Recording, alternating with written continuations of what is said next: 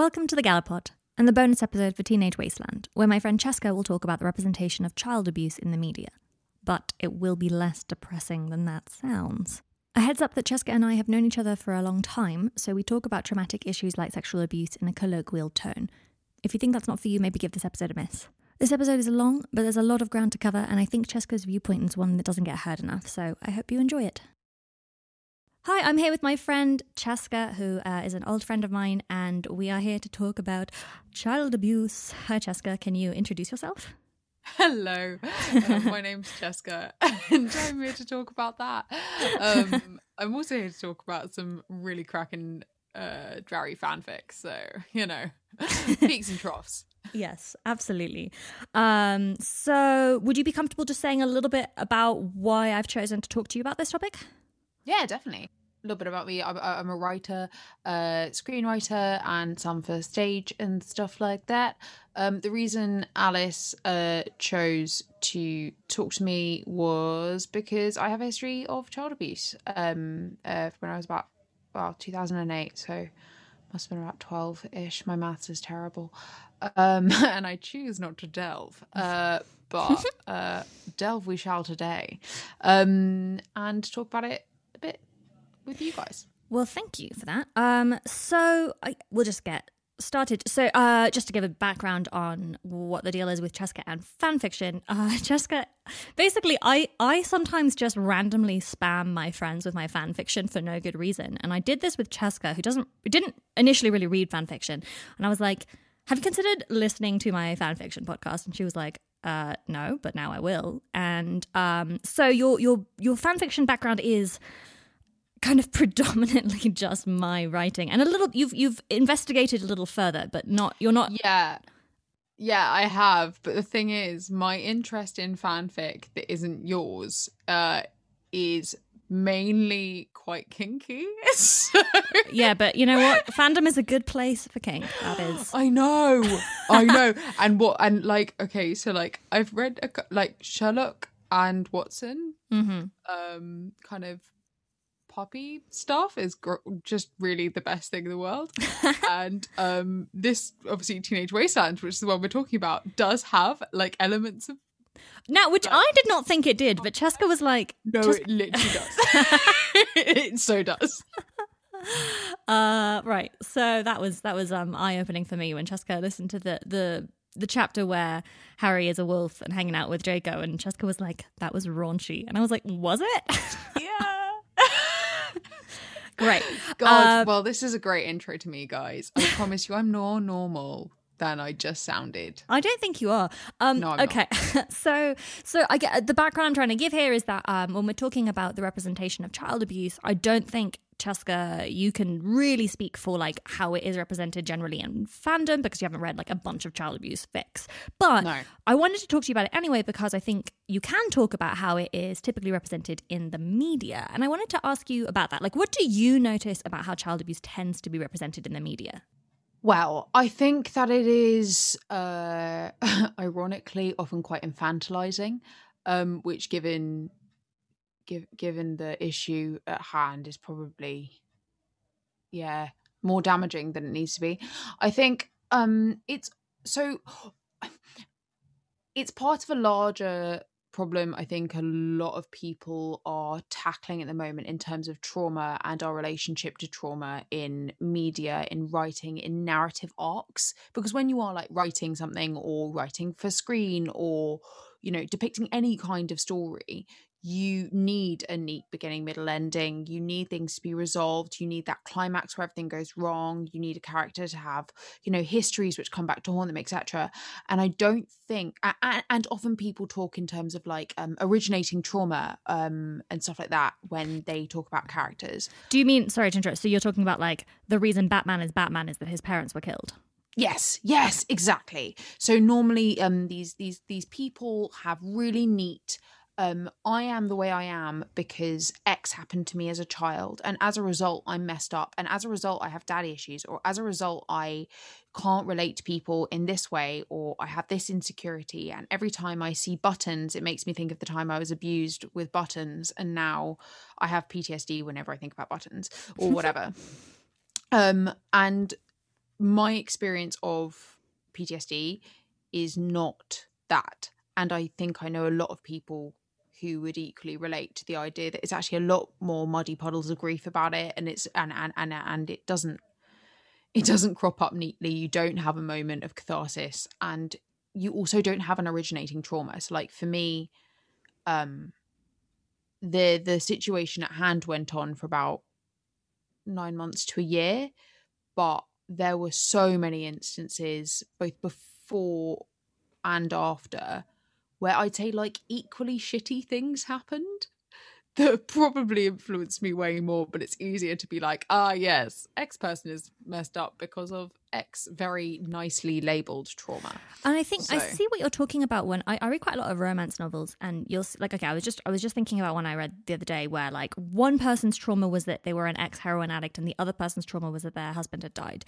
And it just felt like formulaic. And I think what you're getting at, and I agree with you, is that what creates the difficulties in a person's personality is mingled griefs, lots of different mingled griefs. And it's not as simple as this bad thing happened to me and that's now completely 100 like color coded the same reason that I'm sad now.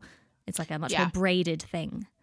So like every few years, so I had quite a nasty eating disorder for about 10 years. Do you ever recover? Who knows? You get over it, you move on, life becomes more important. But not that was more overly simplistic than it actually is. But you know, I think a lot of people are really into like putting a label on what trauma incited this, and people like being able to say like, you know, you got an eating disorder because you wanted to, I don't know, stay a child because you were abused and blah blah blah blah. Like that's so not the way I see it. No one's brain is that logical that they're like, yes, and now I shall reason myself into a disorder through logic. And you know, I think it can lead to uncomfortable conversations, certainly with me and my mom, where she'll be like, you know, you blame me because of abuse or whatever, and I just don't see it that way, because again, like originating trauma isn't really a thing. Like I don't wake up in the morning and like think about my trauma. And I just I wanted to come back to something you said initially, which was about in the infantilization of child abuse, and it's something you and I have talked about before, which is or that I've thought about before. And when I was reading about this, I've been interested in this for a long time, partly because of my friendship with you, but I remember reading about this, about the fact that a lot of victims of child abuse especially feel really guilty about the fact that children are not entirely sexless beings. And so there's this narrative of every single step of the way was just fucking torture. And that then means that anyone who didn't feel exactly that feels like dirty and guilty and disgusting. Yes, and it's not talked about. Yeah. It's not talked about because it's so dangerous to put it in fiction without someone telling you that you've just made immoral art and that you should not be making the art that you are currently making. So like with me, one of the things that was the most damaging was really falling into the almost like the Lolita trap of being like, no, the guy that did all the shit to me was like 56, but like I got on with him really well. I thought he was really clever and really cool, and we had lots of fun, and I definitely was not blameless at all. Like, do you know what I mean? Like, I think that's the wrong word, but I know what you're saying. Yeah, okay, blameless is definitely, basically, I remember, so like, for context at home, guys, I'd never spoken about this with anyone, really, in my life. I hadn't even thought about it until me and Alice were talking about a book. I wanted to write a book with child abuse in it, and I was like, I literally went around, this is the arrogance of being 21. I went around like asking literally everyone I knew. I was like, does anyone want to talk to me about child abuse? Like anyone at all? Does anyone want to talk to me about child abuse? It wasn't child abuse, it was actually paedophiles. You said the word paedophile. Yeah, which exactly. is what, because I hadn't seen it as abuse, but I had understood that the guy in question was interested in a prepubescent body. Mm-hmm. And so I was like, oh, this is interesting because Alice is trying to write a complex paedophile character. I can talk about a complex paedophile character. Mm-hmm. And quite kind of like gung-ho-ly went, yeah, I want to be this girl's friend. Let's talk more. What a weird way to friend seduce me. I mean, great. Yeah, come talk to me about paedophiles. It Also worked. Be my friend. It really worked. It did actually really work. But I remember like completely bearing my soul to you in like on It was a nice beautiful. summer afternoon. It was a lovely college bedroom. It was someone else's college bedroom, and it was like I was wearing gorgeous. a banging outfit. You looked fit as fuck. What a great day. Go on. And I remembered like getting really embarrassed at talking to you because I was like, I don't want her to think that I'm some like child slut, but at the same time, like I really need you to understand that I did actually welcome this quite a lot. And looking back on it, like, did I welcome it? Did I not? IDK, I was 12. Who knows if you can even do that then? But there have been so many instances, and the answer, by the way, is a resounding no. You can't consent to this kind of thing at 12. By any standards.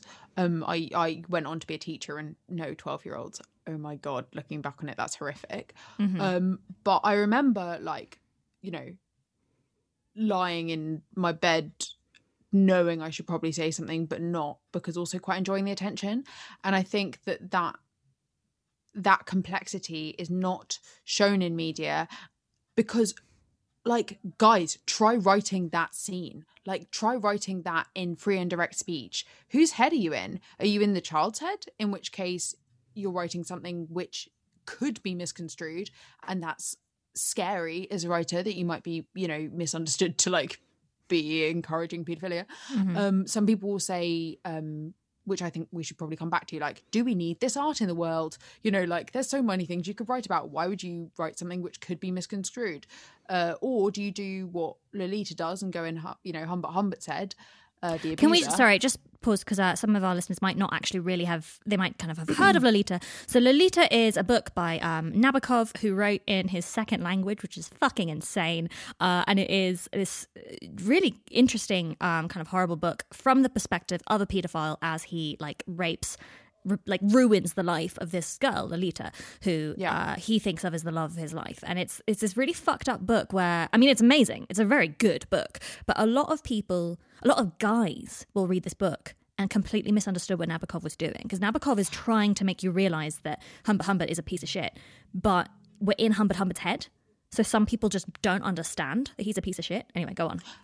So, like, things like... Lolita learns, so loads of shit happens. Humbert and Lolita end up kind of on the road together, and Lolita learns how to manipulate him, and she puts up with quite a lot, and flirts with him to his perception. We don't know whether she does or not, really, because, you know, we're looking through the eyes of a paedophile, but she really does get her way by playing a role, and I think it raises, you know, a lot of people will be like, oh, you shouldn't do that because blah blah blah, insert. I don't even really understand their argument here, but for me, I read it and felt seen, because that's what people do in difficult situations. Like, you don't, if you've got an abusive boss, you don't do what you do in the movies and go like,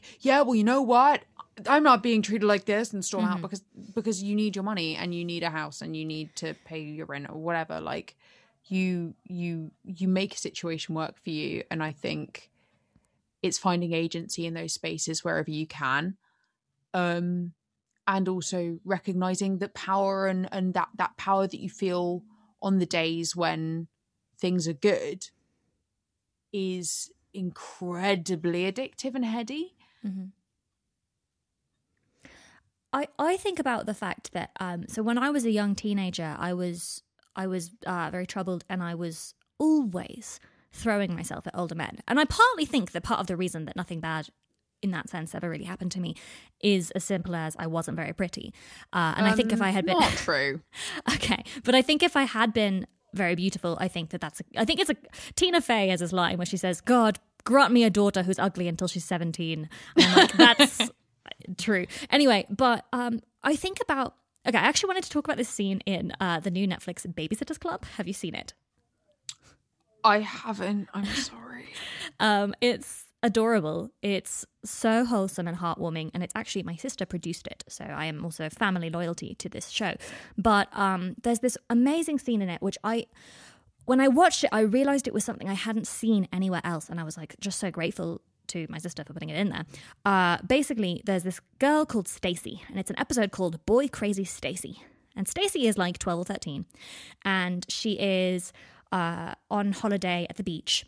And there's this like 18 or 19-year-old lifesaver who kind of sits in the life-saving chair, and he's really fucking hot. And she goes over and she flirts with him a lot, like the kind of flirting I used to do with the guy who worked at Hot Topic. And he's sweet to her, right? He says something like, hey, cutie. And she goes home and she's like, I'm in. He called me a cutie. Like, he's gonna fuck me. I'm so excited, right? I mean, she doesn't say fuck me, but like she wants to go out with him. She wants to do something sexual with him, right? And then later in the episode, this guy's girlfriend shows up, and she's like an age-appropriate, hot 18-year-old. And like, I think there's a moment where he's like, oh yeah, this girl's a crush on me, and she overhears it, and she feels incredibly humiliated. But there was something about that moment which I felt just doesn't get shown very much, which is the kind of the young teenage girl sexual aggressor, which is a thing, right? Because young teenage girls are thinking about sex. And what I liked about that moment is that he's sweet to her, but is obviously not interested. And I think about the amount of times I threw myself at older dudes when I was younger, and they just were like, hey, this is not going to happen because you're too young for me. And I think that all it would have taken would have been one of them to be like, yeah, sure, let's do it. And then I would have been really fucked up about it, and I would have completely felt to blame. But I wasn't to blame. All of those guys who said, we can't do anything because you're too young, were right. You know what I mean? Yeah. I think kind of relating it to Teenage Wasteland, which I'm sure we'll come on to talk about in more detail. The funky thing about child abuse is that it's not just a sexual act. There are people that I know who have been kind of quote unquote sexually abused without ever being touched, you know? And it's not necessarily, again, coming back to this idea of like root of trauma, one night where something happens, or, you know, you should touch me. That is not always the bit which messes you up the most, if we're like looking at the spectrum of messed up. And quite often things like what Adelaide in Teenage Wasteland shows of being extremely reliant on feeling like she's done the right thing for someone, and second, third, fourth, fifth, sixth guessing what someone's thinking about her at any given time, you know, needing to feel needed, needing, you know, to know that someone else is caring about them. Like all of these like really intricate, messy, nuanced interpersonal relationship things are the things which now I look at and I'm like, interesting. That's probably been influenced by a abusive dynamic that went on for a long time rather than something acute. I think that was something I wanted to do with Adelaide and Draco. And there's this scene in Teenage Wasteland, or like this moment, which I actually, I was inspired by a different fic, which was a fic I'm going to recommend. It is called, let me find it. It's a fic. It's not a dreary fic. It is a captive prince fic. And it's called There Are Things Unbearable by Vans. And one of the things I really love about fan fiction is that there are so many fics that are essentially just written as therapy. And it is fascinating to me to like watch someone's therapy fic. And this was a very much a therapy fic. It was this person who was like, I'm going through some really hard times. I'm trying to work out my feelings about it. And so here is this like 120,000 word fic about child abuse. And it was definitely very influential. I was reading a lot of Captive Prince fic when I was writing Teenage Wasteland, and in the Captive Prince fandom, there's this relationship between a Draco-esque character called Laurent and this kind of like, he kind of ends up sort of adopting this teenage boy who his uncle was raping. And his uncle was also abusing him, right? And they had this kind of competitive relationship whereby, the younger boy is the guy who replaced Laurent when he got older. But this fic is incredible, and it isn't finished. It's 12 out of 14 chapters, and the author was like, I can't finish this. It was helping me for a while, and now I'm feeling better, and I think if I go back into this place, I'm going to feel worse. So this is it. This is where the fic ends. And so it's 120,000 words unfinished. And I still think it's worth reading because it's so fucking good. And it is just this incredibly thoughtful exploration of how Laurent feels, right? He's like 22 or something, and he's never spoken about the abuse, even though his uncle continued to abuse people. So he's like, am I responsible? But he just kind of felt like he couldn't speak about it. But anyway, there's this scene in the fic where Laurent and Nicaise, as the character, had this conversation where Nicaise is like, he says something, and I pretty much took it directly for Teenage Wasteland. And Nicaise says something like, he saved me. And Laurent's like, I know, yeah, me too. And I wanted to have that dynamic with Adelaide and with Draco, where both of them feel like this uncomfortable gratitude to Tertius, because he did. He rescued both of them. They really needed to be helped, and he helped them. So that's what's so uncomfortable, is that you can't completely discount it. And I think part of that also was inspired by what you have told me about how you felt like there were things you fundamentally learnt about yourself through this man. I think an abusive relationship is as much an addiction, or can be seen through the lens of addiction, as heroin or an eating disorder or alcoholism or gambling. It's like all of these addictions, be they interpersonal or not, do serve you in some way. There are good things about them. No one has something which is completely destroying their life that they perpetuate in some way, even if it's only not by leaving, that doesn't in some way serve them, however small.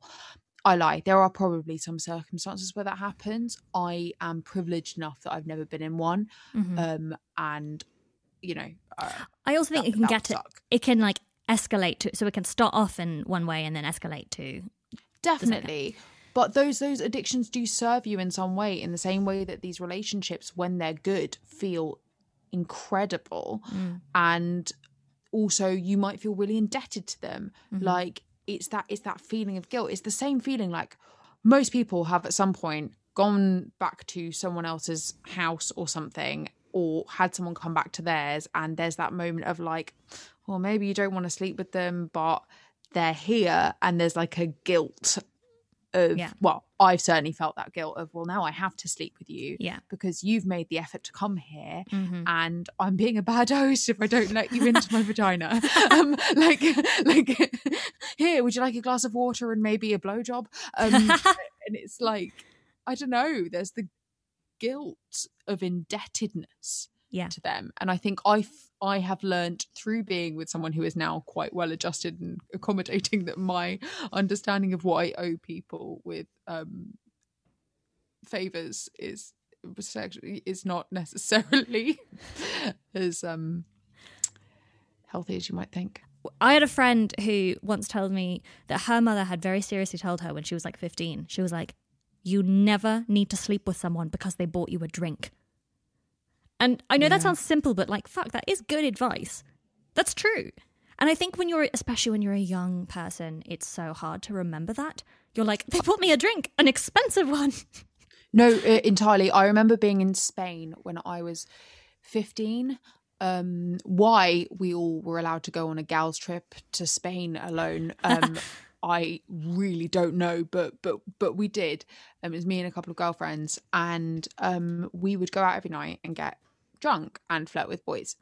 And I was really good at flirting with boys because I was really experienced with boys because I was a little, so I was the one that was like all bravado, like, yeah, well, I can sleep with them all because I've lost my virginity ages ago, guys. So, oh, no. Oh, yeah. And I, got bought quite a lot of drinks by a guy and felt indebted to him. He took me back to his kind of, asked if we could do it without a condom. I felt indebted to him because he bought me lots of drinks. Oh so my God, yeah, tell of me. course we could. Oh my God, Chaska. Oh yeah, no. And then he kicked me out straight afterwards, and I didn't know where I was, and had to like wander home like with some guys, like, it was really unpleasant. And then the next night, but I got really praised for it by all my friends, and they were all like, "Oh, you're a lad," and I was like, "Oh, thank you very much." I didn't cry in my bed. And then the following night, chatted up the barman had been giving me loads of free drinks basically, and being like, woo, woo, woo, and he was really attractive. And then I felt indebted to him. So then when he was like, well, you should probably make out with me now, I was like, yeah, you're right, I probably should. And like my life until about 20 years old was just that on repeat, of just feeling like I owed people what they wanted. So one thing I think I did that was not perfect in this fic, that I didn't really know how not to do it, is that I was Googling around. I was like, how do you make sure you don't kind of do an irresponsible portrayal of domestic abuse? Because really, although Adelaide obviously is kind of the heart of the fic, Draco is also in a domestic abusive relationship. Draco is just as abused as Adelaide. I think it's beautiful. Not beautiful. That's a horrible way of saying it, because I don't want to glorify anything. I think the way that Draco's abuse comes out is masterful. I really like it.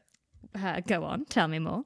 I don't know. I just think you really see the kind of the shockwaves come through in the way that Draco initially in his relationship with Harry has those same checks and balances of like, if I preempt everything that could go wrong, if I'm placing really, really large value on things that, to someone who hasn't experienced that kind of abusive relationship, like, would never even consider putting that value on. So for example, like, it's something I noticed me doing and have had to like work out of with my girlfriend, of like, let's take a Draco example of going to the grocery store and spending too long and getting the wrong bananas, like, and then like being so scared about that they go to 7 grocery shops, and then after all that, it still wasn't the right fucking bananas. Like that, and like the guilt that comes with that, then meaning that when you're in a relationship, you place lots and lots and lots and lots and lots of effort to like get them exactly the right thing, and they never really notice, but it's really, really important to you, and you get really, really scared that they're going to hate you forever if you don't. Do you know what I mean? Is that those kind of shockwaves I saw in both of them, and I thought that was really nice.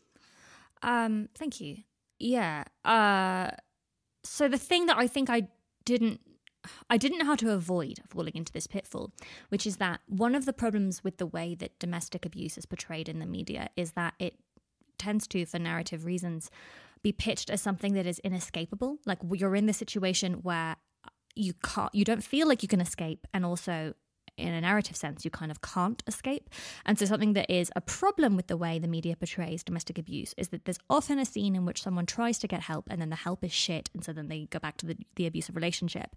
And the problem with that, obviously, is that if you're in a domestically abusive relationship and you watch that, you're going to go, oh shit, like, there's no point in me calling the helpline number because this show has shown me that the helpline number is useless. So I wanted to avoid that, but I didn't really know how to. And I have this scene where Draco goes to like a shelter, a muggle shelter. And I don't think it's unrealistic that as like a wizard, he would feel completely like, it's just, there's so many levels of cultural disconnect that I think it would make it very difficult. Because I think it's the equivalent of being in an abusive relationship in a foreign country where you don't really speak the language. I think that's how difficult it would be for Draco to get out. But I felt a little bad about that because, you don't want to imply that the structures in place are not good enough. I mean, I'm sure they're not good enough, but you're not completely trapped forever. There are people who want to help you. There are, definitely. I think so everyone will have a different relationship with different bodies that have been helpful or not helpful.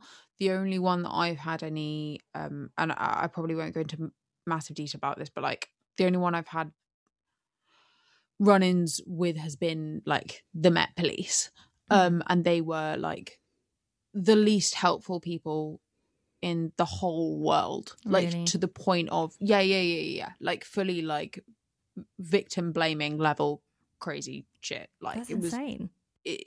mad, like just ridiculously unhelpful. But they can only do so much. I think that's the bottom line, is like you look at these services, whatever they are, and go, that will be the saving grace, that will be the thing which gets me out and on my feet again, and da da da. And it's the same. I've worked quite a lot with homeless charities, and there's this kind of idea that if only we could have the perfect homeless charity that could get people off the streets, then they'd never have to go back to the streets, and that'll be magic. All you can do is give people a certain amount of support, but fundamentally one of the most trapping things about abusive relationships is that emotional tie, is the mind forged manacles, so to speak, to, you know, like of that relationship. Is mind forged manacles a quotation? Yes, it is. From Blake? Yes, it is. Okay, just wanted to check. Go on. I'm not just a poetic genius. No, it's from London. It's really good, guys. Go check it out. Yeah, I think it's the fact that as Draco goes out, he's like wondering if actually he can make it by himself in the first place and stuff. I think that's a big part of it. Yeah. I think so much of this is about, you know, if you don't have, like, okay, thinking about you, right, and how you said that there was this sense of like someone paying you so much attention, and I wonder whether if you had been being lavished with the right kind of attention, whether that new source of attention would have been less seductive, maybe. Absolutely. I think that so again, you look at a massive trend in abusive relationships is being cut off from other people, other support networks that care about you, that you could talk to, who would go, hi, you do realise this is fucked up, don't you? And you deserve better. Like, to the point where when I've been in relationships subsequently, which maybe haven't been that healthy, like they haven't been like crazy abusive, but they've probably been like not the best, I have loads of really amazing friends around me who go, hey, Cheska, that's prob's not a good idea because of XYZ. Have you seen it in this way? Or, hey, you can come stay at mine. Or, you know, let's help draft this text together. Do you know what I mean? And I think one thing that helps with the Draco situation is, or rather hinders, is that he's so alone in the world. They look at the world and they don't have another fucking soul to go to. And I think that's where a lot of people get to, in the point where like their abusive relationship has cut off all their ties. They don't have as many ties to like the external world. Gaslighting's a thing, like, and suddenly you get to the point where it makes complete sense that even with the best help in the world, you wouldn't be able to get out. I know most people at this point do know what gaslighting is, but I'll just explain, which is that it comes actually from a film from like the 1940s or something about this woman. It's called Gaslight, I think, and it's a really great film. This woman starts dating this man who he starts making the lamps in her house flicker, and she's like, why are the lamps in our house flickering? And he's like, they're not flickering. And she's like, I swear they're flickering. And he's like, do you need to see a doctor? Like, they're not flickering. And he just tries to drive her crazy. And that's where we get the term. Gaslighting means someone making you doubt your own reality, right? And it's a crucial part of any abusive relationship. Yeah.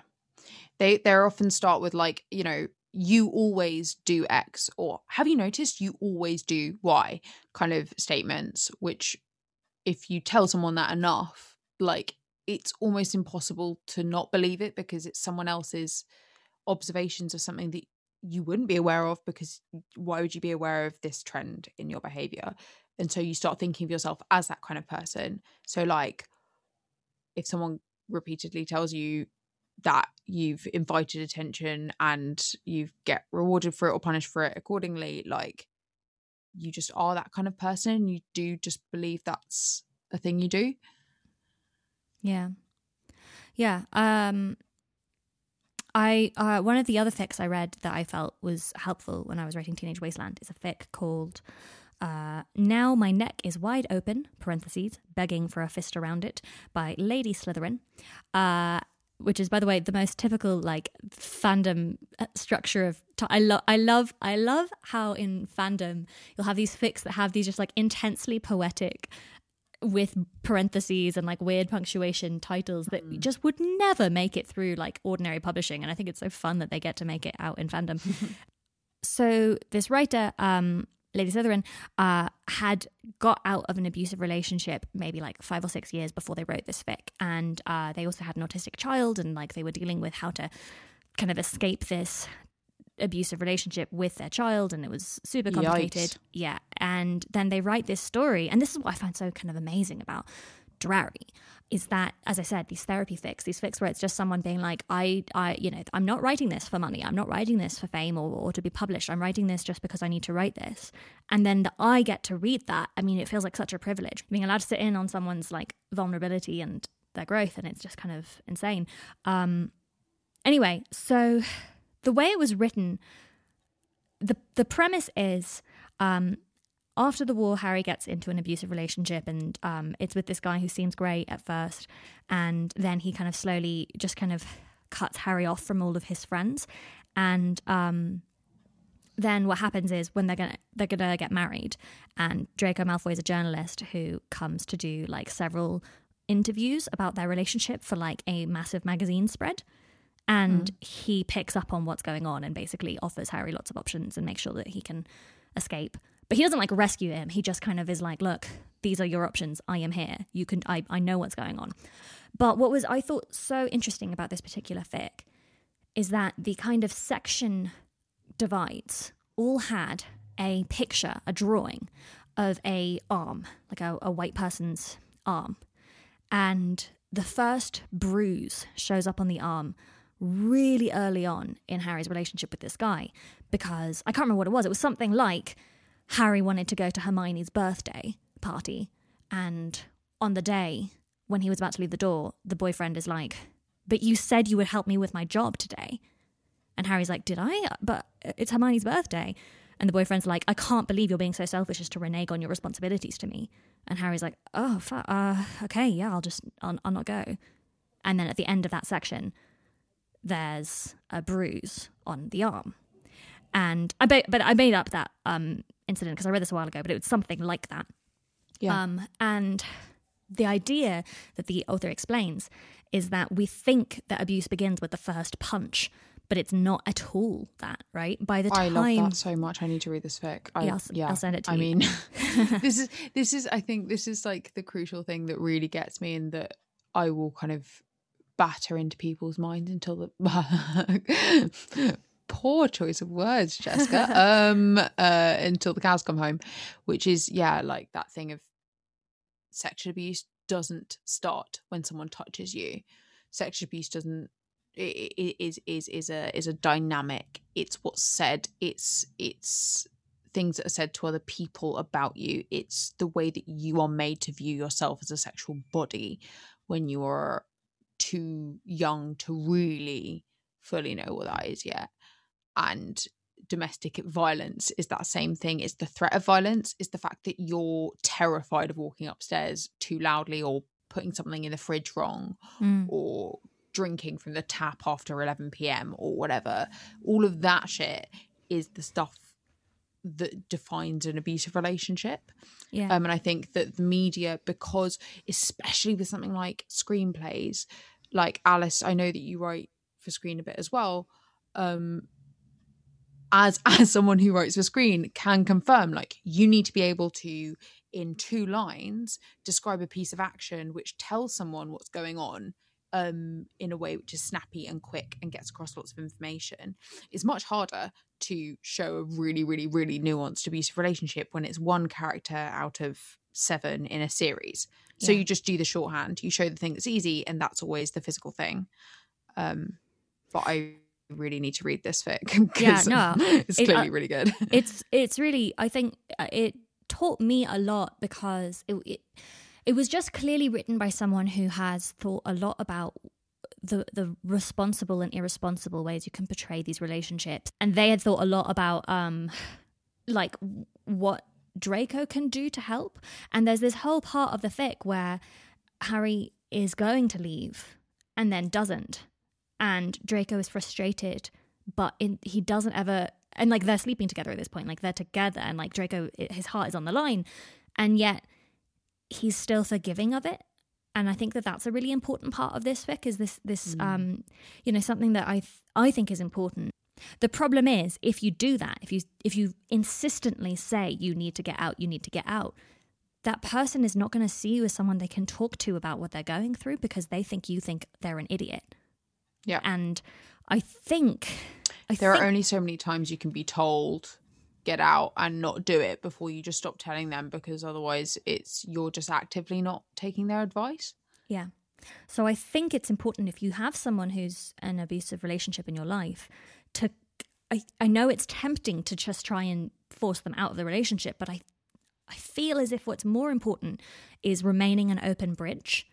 I also think that on a really, really basic level, things you can do in any situation is, as I said, keeping those lines of communication open between friends, making sure that person is not isolated, because in however that can be, so like it could be supportive to be around them more, so that they're not alone with their partner as much. Or, you know, if something's going to be a particularly stressful situation, make sure you offer that you can be there and that you're talking to them still, even if it's about other stuff. Just making sure they're not getting to the point where they don't have anyone that they can turn to because they haven't spoken to any of their friends in 3 months, and actually they can't reach out to anyone.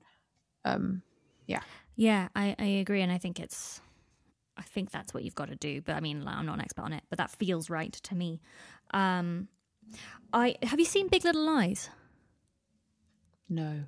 So I don't know for sure. Like, I don't know what the kind of think pieces have been saying on the portrayal of domestic abuse in Big Little Lies. So possibly I'm missing some problematic elements. It's possible. But what I liked about it is that Nicole Kidman is in a domestic abuse relationship, and for the first 2 episodes you don't know that. All you know is that she's in this perfect relationship. Her boyfriend is her husband is incredibly hot. He's a great dad. They live in this fabulous house. Everyone's like, oh my God, you guys have the best sex. And she's just like, I know. And you're just like jealous of it, right? It looks so romantic. And then you kind of get a bit closer into the relationship and you realize that extreme romance is her husband feeling guilty after he's hit her, right? And so then it kind of unpacks that. And I thought what that did well was that you kind of understood why she was so unwilling to leave, because the good times were so good.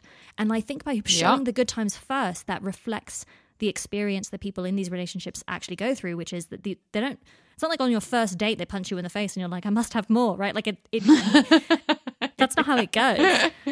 Yeah, exactly. And also things I enjoyed about Teenage Wasteland portrayal of it. Adelaide doesn't necessarily know, well, she can't know what another relationship is like of that intensity at that point. And there are things about that relationship that she really likes. Even really near the end, like when she's dating Sebastian, hashtag spoilers, she finds another guy and he's her age. I think they've probably listened. Weedy. Yeah. So he feels a bit weedy to her, and I quite liked that, because it was it's not going to be the same. What advice would you give to someone writing a child abuse fic? Is there anything that you would tell them to avoid? Yes. My main thing is avoid trauma porn. This is a shorthand that I've come up with for things which glamorize trauma.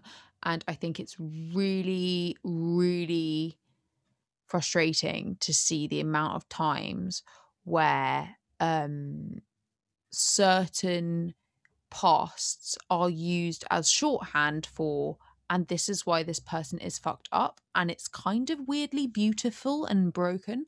So like normally the girl like will cry tears which potentially have glitter in them, like outside of a window, and are cured by someone's magic dick.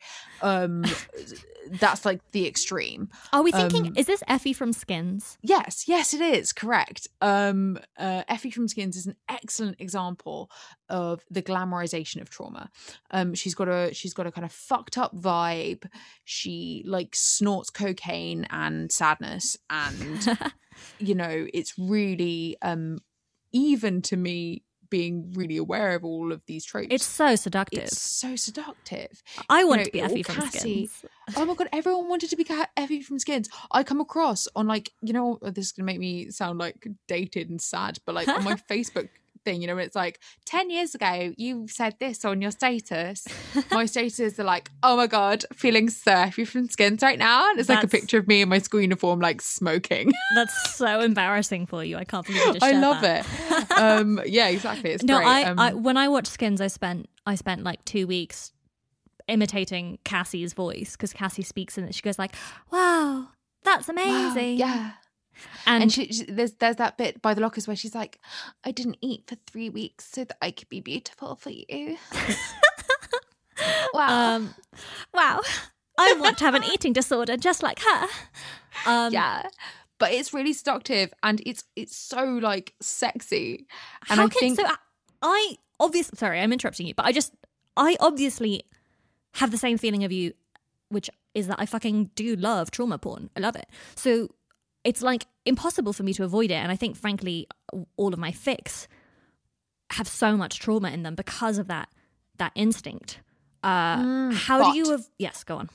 So this is the crux of it for me. What are you attracted to?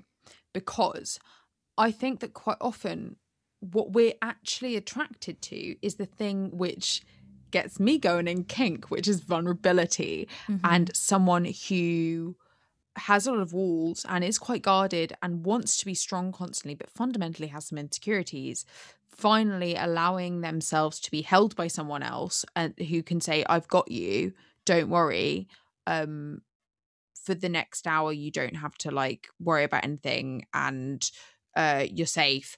And then through a kind of magical power of healing, romance, and kind of soft sighs, someone feels better, and over time they heal. And like we're addicted to that cycle. You're right. It's hurt comfort is the hashtag. Yes, exactly. Hurt comfort. It's that thing of, it's the moments where I have obsessively done the Gala Placidia fanfic oeuvre, and it's all the moments where Draco goes very still and like feels Harry being secure around him, and Draco's really vulnerable. Like those moments are hot and beautiful and addictive, like regardless of the trauma that informs them. Something that I've thought about a lot as I got older is one of my friends said this. She said, and this is a fucking sad statement that I'm about to say, so take it with a grain of salt. She said, when you're a teenager, it's cool and glamorous and attractive and special to be fucked up. But when you're an adult, it's cool and special and glamorous to not be fucked up. Because by the time you're like 30 or whatever, most people have had something bad go wrong. You meet some people once in a while who like just haven't really had anything go wrong. And they do have this kind of like halo around them. They're just like, they're just so buoyant. And it's true that I think it's a transition that you make at some point. And for me, it was around university. I remember this feeling of like when I was a teenager and I was troubled. Paradoxically, even though I was very lonely, I always felt as if I would have no problem finding someone to talk to about my problems, because I knew that the other teenagers would find them sort of fascinating. And so I had lots of people to talk to about my problems, because people would be like, oh yeah, go on, tell me more. This is so interesting. It's like being in a book. And then when I was in university and I was depressed, and I suddenly realized that everyone was depressed and no one had time, and there wasn't anyone I could talk to because it wasn't interesting. And as an adult, often your traumas aren't interesting, but there's still a secret teenager in us who thinks they ought to be, if that makes sense. I think you're right. Yeah, exactly right. I think crucially with these, with the kind of fucked up quote unquote identity, in media, it's cool because it's set at the point in the narrative where things are accelerating to a climax. It's also the crucial kind of complication in the narrative. So it is the reason why the story is happening in the first place and why we're seeing it. So of course it's exciting. And there is a natural resolution around the 45 to 50 minute mark. Or if it's a series, there's a resolution around the 7th episode of 8. Do you know what I mean? Right, you expect resolution. And in real life, unfortunately, if you've got trauma and you're fucked up, unless you put in significant amounts of work to stop being fucked up, no one's going to stop you being fucked up for you. And that kind of healing moment doesn't necessarily come. And so it just transitions from being edgy, racy and cool in the climactic point of the film to just being a bit like sad. Exhausting, right? Yeah. Just tiring. Yeah. And unsatisfying because there isn't that comfort part of the hurt. And I think when we think of trauma within narrative, you're exactly right. We're thinking of it for narrative purposes. And in fact, in real life, it's not how it goes. And I think, yeah. So it's asking... Go on. Sorry. No. So I think in relation to if you are thinking of writing a fic with a child abuse narrative in it, you need to be thinking about what that child abuse narrative does for your fic and why you're using it. Are you using it as a shorthand for something? Are you using it because it's a sexy, edgy form of abuse? How are you gonna, portray the dynamic? Is it going to be nuanced, or is it going to be something where, like, is it a really crucial part of the story, or is it going to be something where, like, we hear about it, she was fucked up and she was fucked up so that she can be healed? And is there something else that's more interesting that you could replace it with that will do the same thing? I think that's turning out to be the case with all of these fics where, like, this is what Blue said, I remember in our conversation about exposure, they were like, why do you want to write a sex worker fic? Like, examine that impulse, figure out what it is you want to do and whether sex worker Draco is the best method for exploring what you're trying to talk about. One rule I have for myself in my writing is that I don't write about sexual abuse unless the fic is going to be about sexual abuse, because it's, especially in romance, not just in fic, but just like in romance generally, it's so easy to use sexual abuse as a shorthand for something that's going to have you be rescued. So for instance, in Twilight, there's that scene in the first Twilight where Bella is like wandering through a bad part of town, and then some, creepy men come up to her and like, we're all gonna attack you. And she's like, oh no. And then Edward shows up and is like, back off. And they're like, fuck, he's a vampire. And they run away. And that whole scene is just in there so that Edward can save her, right? And she's so over that instantly. She gets in the car and she's like, wow, you really freaked them out. She's over it. Like, she was almost just gang raped. She doesn't even care. She's fine. Yeah. And that's using sexual assault as a narrative device. And I try to avoid that. But in something like Teenage Wasteland, it entirely informs the relationship that Draco and Adelaide have. It is a shared identity almost within them, because they both feel like they are not alone in their guilt. Like someone else gets it. Yeah. Well, it isn't. Sorry, it is basically a fic about sexual abuse, I think. Oh, I mean, entirely. Like the whole thing is. So yeah, that makes sense. I just wanted to mention this fic that I think everyone eventually comes across if they're in Drowry long enough. And I can't remember. I think it's just called Whore, and it's by no one knows. It was abandoned. It's, you can kind of abandon fics. You can like undo your account, and then it just says that it's by orphan account. And it's this fic, and I'm like, I feel mixed up about the existence of this fic, because one of the things I like about fandom is that there's some seriously fucked up things in there, and I think that it's nice that people have a place where they can really go deep into the dark underbellies of their psyches. But this fic is just about everyone who's ever like every single person in the canon sexually assaulting Harry. Like it starts with him being like, I think the Dursleys are like selling him out as a sex slave, and then he gets rescued by Dumbledore, and then Dumbledore's like, you know what you're good at? Being sold as a sex slave. And you're just like, why is this happening? Like, what is going on here? It's just the most insane fic. And it has loads and loads of comments, which are all just people being like, why have you done this? And I don't know why it was written. I think it's interesting that it was written.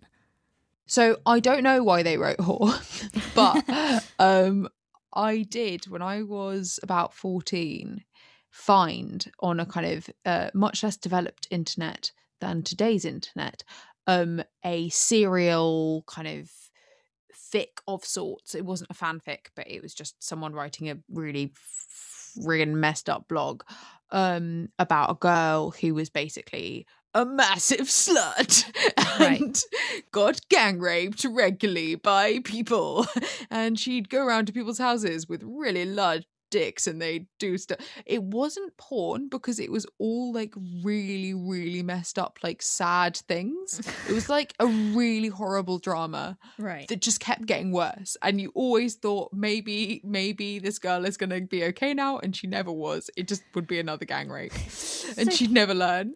Here's my theory on this. I when I was a troubled teenager wrote a novel that just covered all the forms of trauma that are possible to have, right? It was just like the most fucking extra thing.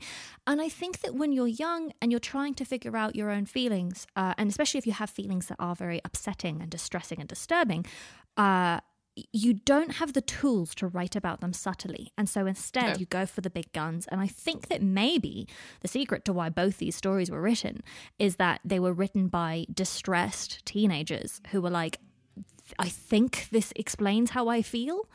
And they just were using clumsy tools to talk about very nuanced emotions. This is the thing. I think it's the difference between a hammer and a chisel when it comes to sculpting out the story you want to make about abuse. Because if you have someone with guilt complex, victim complexities, etc., and you want to explore that, yes, abuse is definitely one of the ways you can do that. But what kind of abuse do you want? Like let's not just hit it over the head with a hammer and like say, yeah, they were fucked a bit as a kid. Let's unpick what that daily routine was for them and where their hang-ups are gonna lie. Another person whose fic I would recommend, and I've recommended them before, is A Big Black Sky by Alex Megg. And Alex Megg actually very kindly beta read Teenage Wasteland, because A Big Black Sky is about Draco in an abusive relationship, and he has a son with his abuser, and then he escapes. And one of the things I loved about this fic is that there is obviously it's a fairly graphic depiction of abuse, but actually Alex Megg doesn't go for drama unless it needs it. Like, for instance, at one point the husband finds Draco after he's escaped, and I was expecting it to be this whole like he'll drag him into a house and they'll get into a fight and blah blah blah, but instead it wasn't anything like that. He kind of corners him in a shop, and then someone comes along and helps him out, and then we kind of don't really hear from him again. That's beautiful. That's perfect. Yeah, it's just as frightening, right? Like, why does it, it doesn't have to be that violent for it to be frightening. No, and I think it's often, so I like, personal anecdote, I remember when I was at uni, I got a LinkedIn request. Oh, I remember this incident. Yeah, from the guy that was a dirty little toe rag when I was younger. Light way of putting it. Yeah, it makes it sound as if he was just like a bit. We just romped in fields. He picked his nose near you. Yeah, he did. Yeah. I was going to make so many inappropriate jokes there. I'm just like, no, don't go there. See, my impulse is to make comedy about it. And He LinkedIn friended you. Yes, he sent me a LinkedIn request. That is the most innocuous thing in the world. Like, no one has ever managed to hurt anyone through LinkedIn except through microaggressions. Yes. And yeah, it sent me down a spiral. No, I remember. It was really upsetting. Because I was so messed up, because I was like, I'm not free. I don't know where this person is. Like, he was watching you. That was what was fucked up about it, is that it felt like he was watching you. Yeah, because I think that's the a thing about that a lot of people talk about with abuse, whatever kind, there are, you know, a plethora, is this kind of internalized gaze of someone else, this idea that you see yourself through your own eyes, but you also see yourself constantly through someone else's eyes because their eyes are more important than yours. And it's this it was terrifying that was still there, like you were still being viewed, and you felt really out of control. And so I think that, again, it's that issue of nuance, isn't it, I guess, when you're writing something, of saying, is it going to be a massive blow up because that's what you need in the narrative, or actually is it just reminding that person that they're still being surveilled in a bookshop? Yeah, that's sick. And I think you're so right in that is all the drama that's needed. And I think that sort of especially young writers or writers who haven't given a huge amount of thought to this are very likely to be like, okay, well, to make the reader understand that this person is still troubled by this relationship, I need to have the person break into the house and like give them a black eye. And it's like, no, you don't. They can just send you a LinkedIn request. That's fucked up. Like it is so dramatic in itself. It doesn't need drama lent to it. I think that's how I feel. God, what a toe rag. My LinkedIn story is that when I first got LinkedIn, shortly after a big heartbreaking breakup, I didn't realize that every time you check someone's LinkedIn, it sends them an email being like, so-and-so has looked at your LinkedIn. And I used my ex-boyfriend's, like my recent ex-boyfriend's page, because he was just like a very put together person. He like knew his shit. And I was like, I'm sure he has a great LinkedIn page. I'll just kind of copy his. But this meant that I checked his LinkedIn page a lot. And then I slowly started to realize that he must have been getting like 12 emails about me looking at his page. And I was just like, this is embarrassing. That is embarrassing.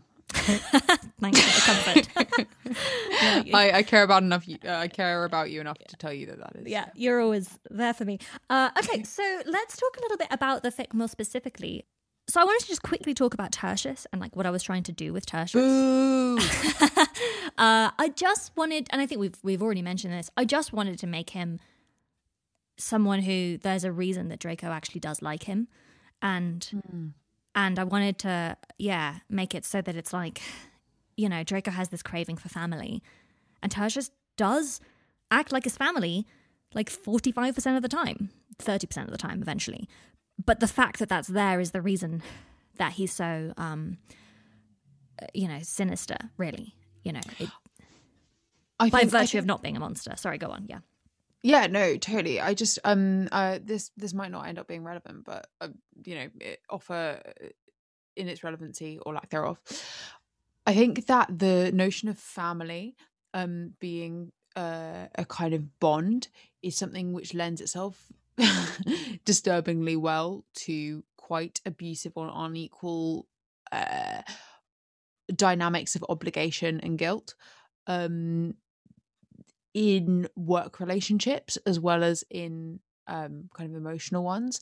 And one of the things that actually reading this fic made me think about was the fact that I very recently had a producer, obviously of anonymity, basically for a long time has been saying to me and a writing partner of mine, we're family, we help each other out, we're family, but that means that then when you disagree with them or they don't treat you as well as they should, or they go back on a promise, or they renege on a contract or whatever, there's always this understanding of like, yeah, but we're family, so I should put up with this. It's definitely it can be misused, and I have that in the fic where they don't talk about money because they're family, and it's exactly like, yeah, but that's what made me think of it. I was like, oh, I need to start analysing my relationships.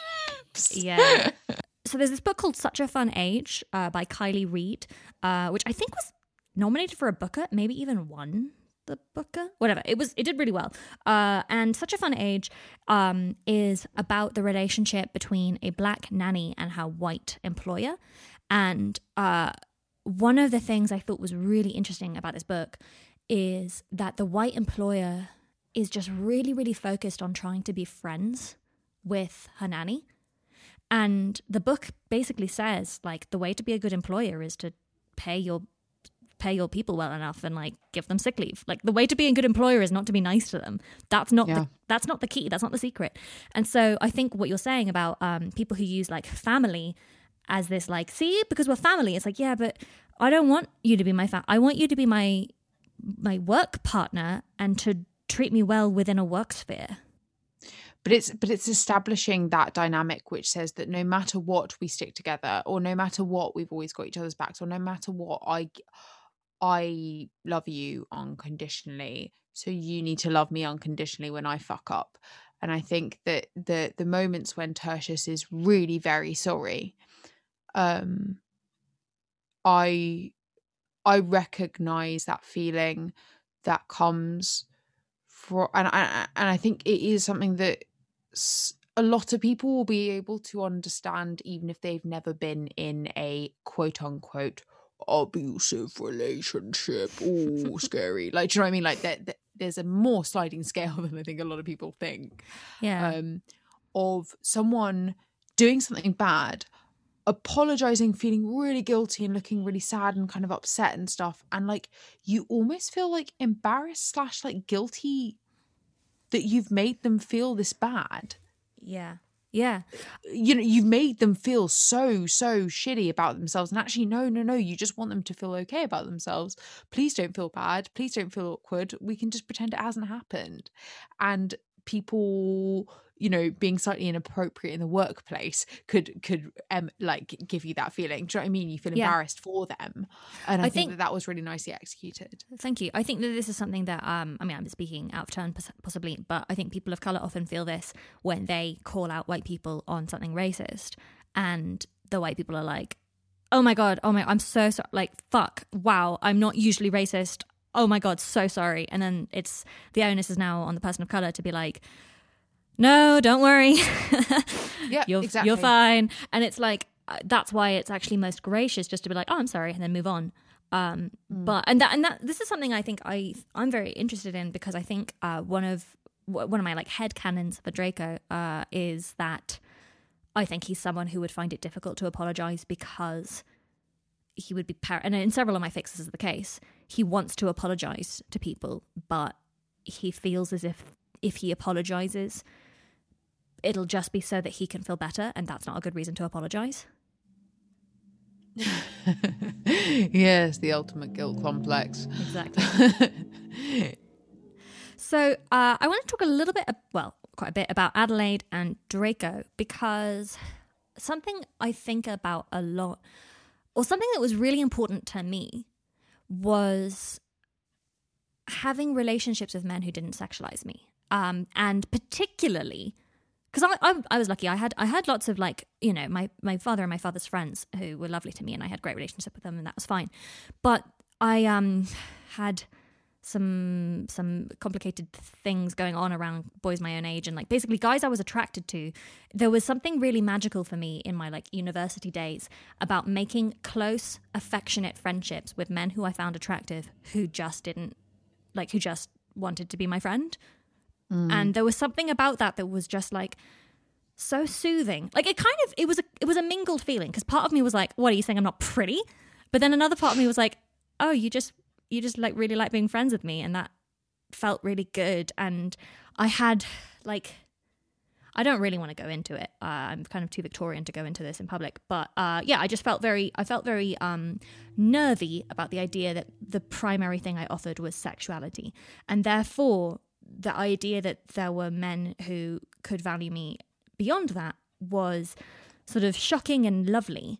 And that's a big part of what I wanted to do with Draco and Adelaide, is that Draco is attractive, and like Adelaide is attracted to him, but it's more important that she has this relationship with someone who's just like, I want to be like your brother because you just matter to me in this really long-term way.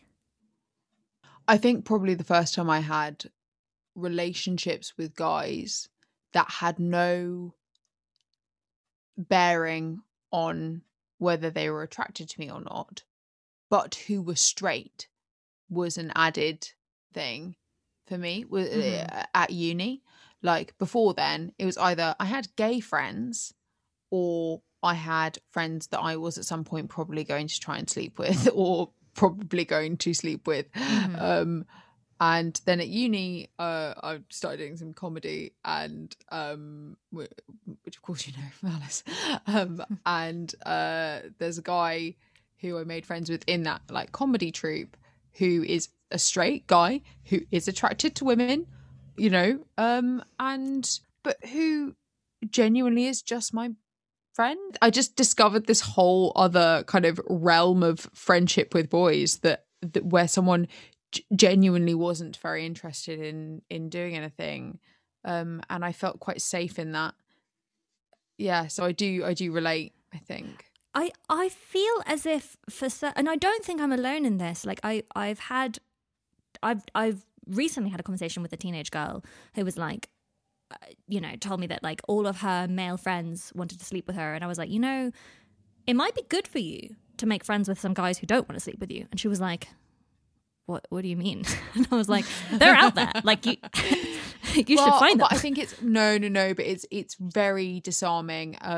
This is again like, I don't know if this is a very unlikable problem to have, but Jessica's very hot. Wow.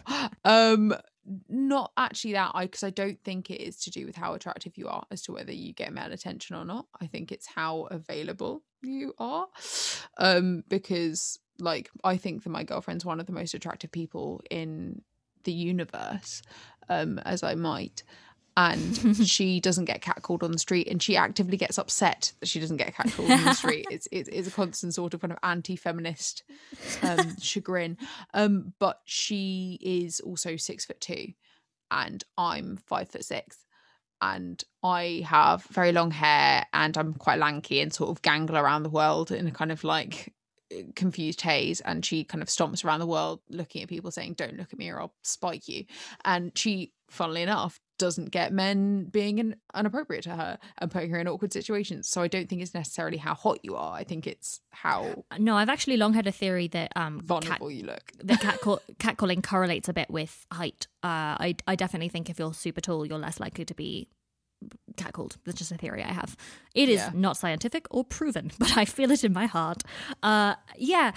Okay, where are we getting with this? But coming back to this thing was just quickly, was this idea that like when you find men who aren't just objectifying you, there is this weird for me sense of like a lack of control with them, and like but if I can't, you know, hold something back from you or like manipulate you with this thing, or like in some way like have this like weird sense of power, it's not manipulation, it's power, like then what do I have? Yeah.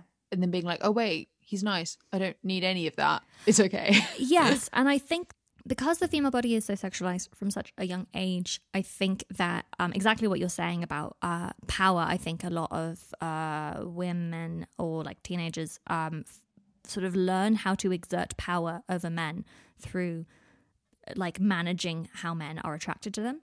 And that's why I think it's so important to have these friendships where that's not in play, and you can learn like it doesn't have to be in play, and it's just this wholesome new way of relating. But I would say within that, as a caveat, that is how it's perceived when you are a teenager or whatever, and you feel those things. What you just said verbatim, it's exactly how you feel and correct. I would actually say that having kind of gone through a number of evolutions of me and thought about it a lot, that power is illusory. It's not real. You never have that power. No. Like this idea that you can like manipulate guys with sex just isn't a thing, because actually a lot of the time, whether you want it or not, or whether you want a guy to want you or not, quite often the damaging thing about it is they'll take it anyway. You feel awkward and guilty if you don't. Your body attracts things that you don't even know you want, and then suddenly they're happening. And like, do you know what I mean? Like there are so many situations in which actually you have zero power, but we've just been taught to think that we have lots of power, and it's actually a tool to make a lot of AFAB people / people with like female sexualized bodies feel guilty for when those things happen to them. Absolutely. Can I just check? I'm not up to date. AFAB stands for assigned female at birth. That's so it's much- basically a way of being like, you got boobs and potentially a vagina, whether or not you necessarily use that to identify with your gender. That's a very handy little shorthand. Thank you. Yeah, I think of Anne Boleyn with this a lot. So Anne Boleyn, just going to recap for anyone who wasn't educated in the British school system and learned about her every single year for 12 years. Anne Boleyn was Henry VIII's second wife. And basically, the story goes, Henry VIII is married to Catherine of Aragon, who's older and can't have children anymore. Anne Boleyn shows up. She's hot as fuck. She's incredibly attractive. She must have been super attractive, right? Because you can see paintings of her and she's fine. She doesn't look that hot. But everyone was in love with her. Like, everyone. Having done a lot of research into cultural codes of beauty during this time, go on. the 1670s, can confirm that what was considered beautiful was very, very different. So if you look at all the paintings of people who were like, you read Pepys's diary and he's like, everyone thought she was a massive fitty. We look at her and we're like, she's got a bit of a weird face. Okay, but you say that, but then you look at a picture of Henry VIII's hot sister, Mary, and she was actually really hot. Anyway, point is, Anne Boleyn, everyone was in love with her, and, she exerts this control over, she kind of like enchants Henry VIII is the story. Like he not only leaves his wife, he breaks with Rome, right, and makes his country Protestant so that he can marry her. And even though she's, at this point, like, she's not a virgin. That's not okay. You can't just not be a virgin in this time period before you're married. But she isn't, and that's fine. He still marries her because she's just that hot. And then, of course, there's power. Like, I think about Anne Boleyn a lot in reference to this exact thing that we're talking about, this kind of like false illusory female power. Because then when she can't give birth to a boy, he turns on her. And everyone who was fawning over her when she had the control of the king's heart starts turning on her, and eventually she's executed. And that is, I think, just like the archetype of how this power goes. You have a bit of power for a second, but if you lose an inch of it, then you lose everything. And that's why it's a really scary form. It's not controllable. It's not the power you have from working hard and doing well at a career. It's a different kind of power. Yeah, completely. And I think it taps into something else which is very instrumental in it is another like instrument of abuse, which is not written about enough, I think, is this idea of being put on a pedestal which is inherently wobbly and impossible to stay on. If someone tells you that you are perfect and beyond all comprehension, the best thing that's ever happened to their lives, and they need you and you fulfill it when you are stood on one of those like weird bouncy balls that people use to do exercise on, but you're like, oh my god, I'm amazing, how the fuck am I going to keep this up, because I can't stay balancing on this ball for more than 20 seconds before falling off. And like that to me is like the feeling of being in that kind of abusive power dynamic thing where someone's like, you are perfect and beautiful if you are this kind of sexy and do it in exactly this way, and you give blowjobs like this. That's terrifying, especially as a young person. Yeah right. And I think it's the addictive feeling of being able to sustain it for a bit whilst ultimately knowing that you can't be that saint forever.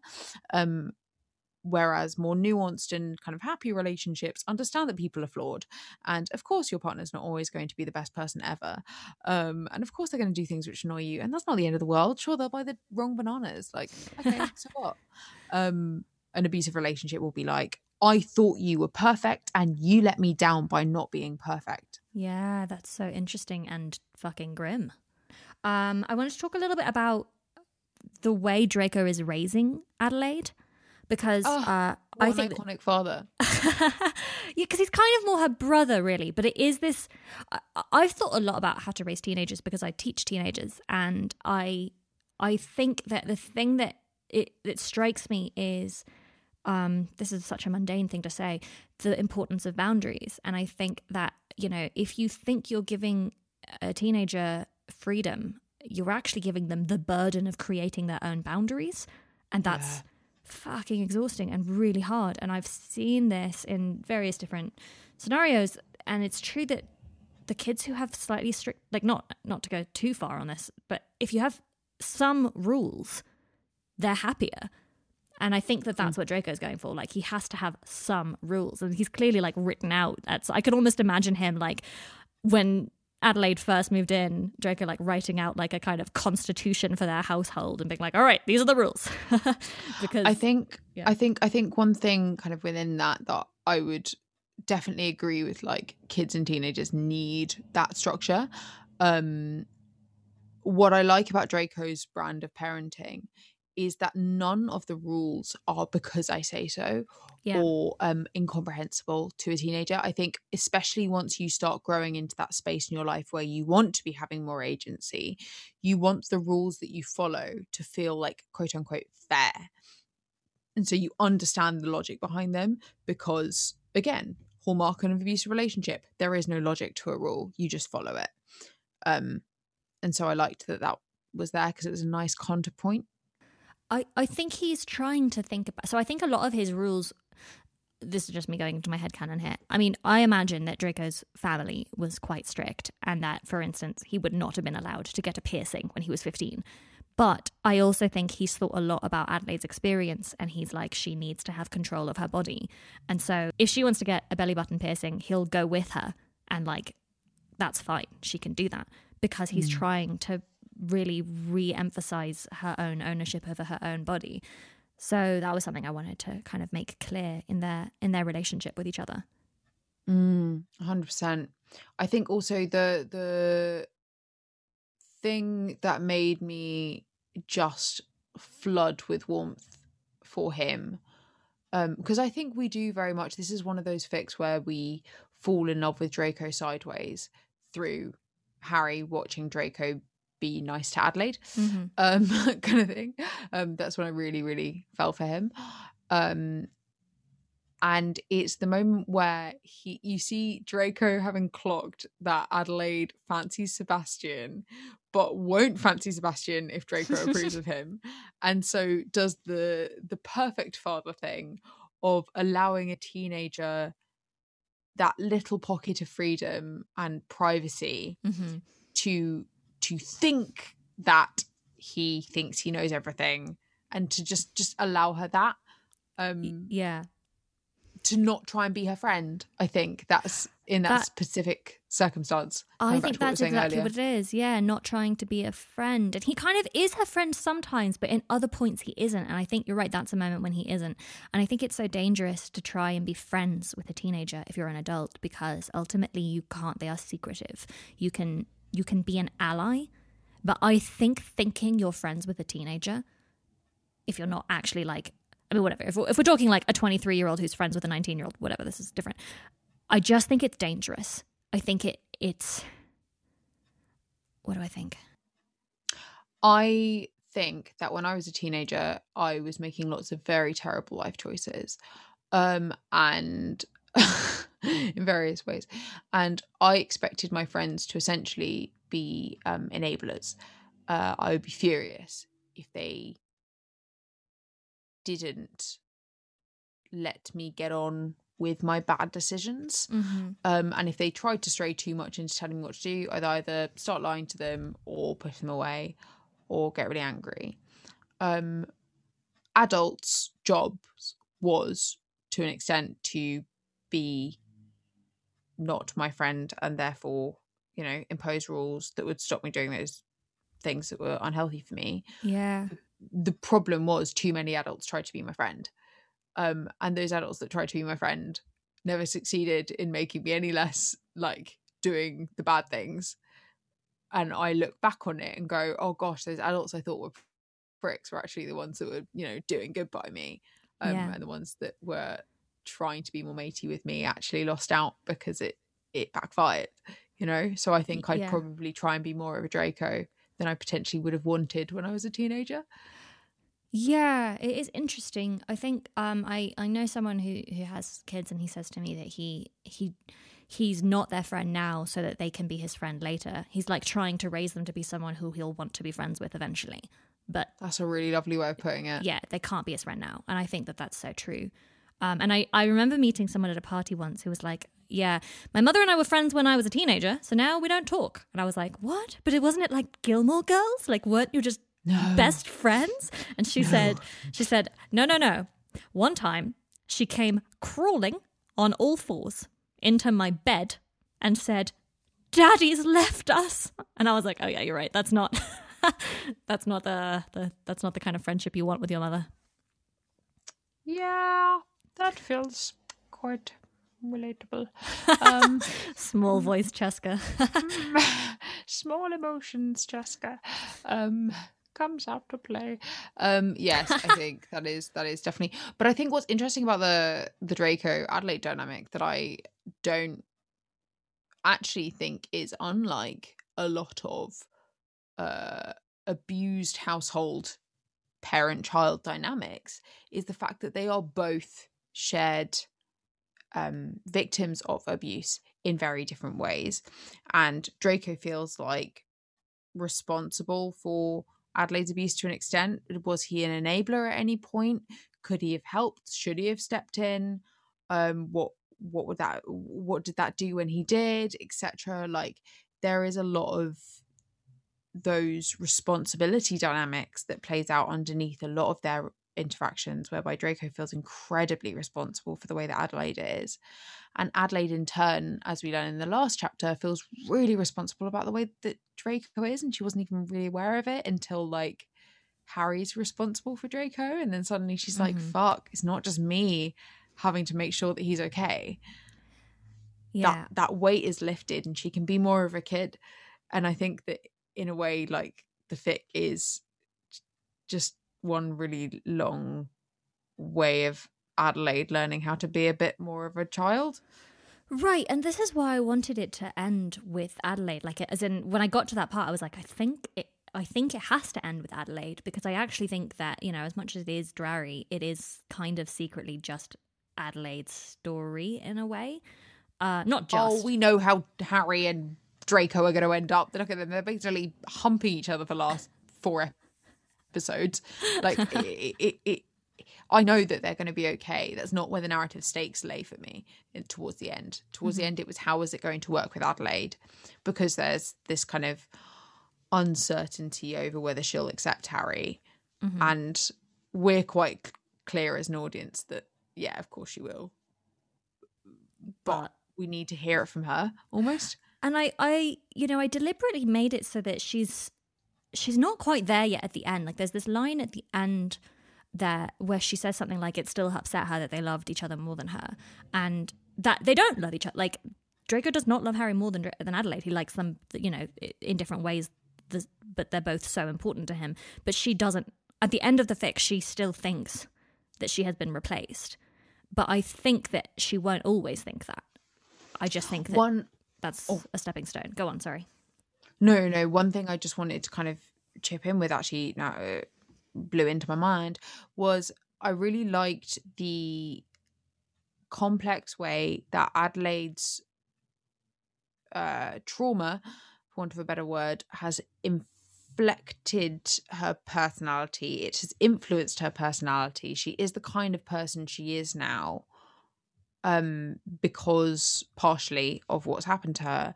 And if you said I could take away that trauma, like, she might be a completely different human being, but that doesn't mean she's a damaged or broken human being. And whilst, like, she does have some unhealthy expectations of relationships and places unhealthy importance on things like, does this person, like, it is quite an abused mentality of, like, does this, or a destructive one of, like, does this person love me the most in the world more than anyone else? Right. Like, yeah. That's not a thing that healthy people think about much. Like, I hope.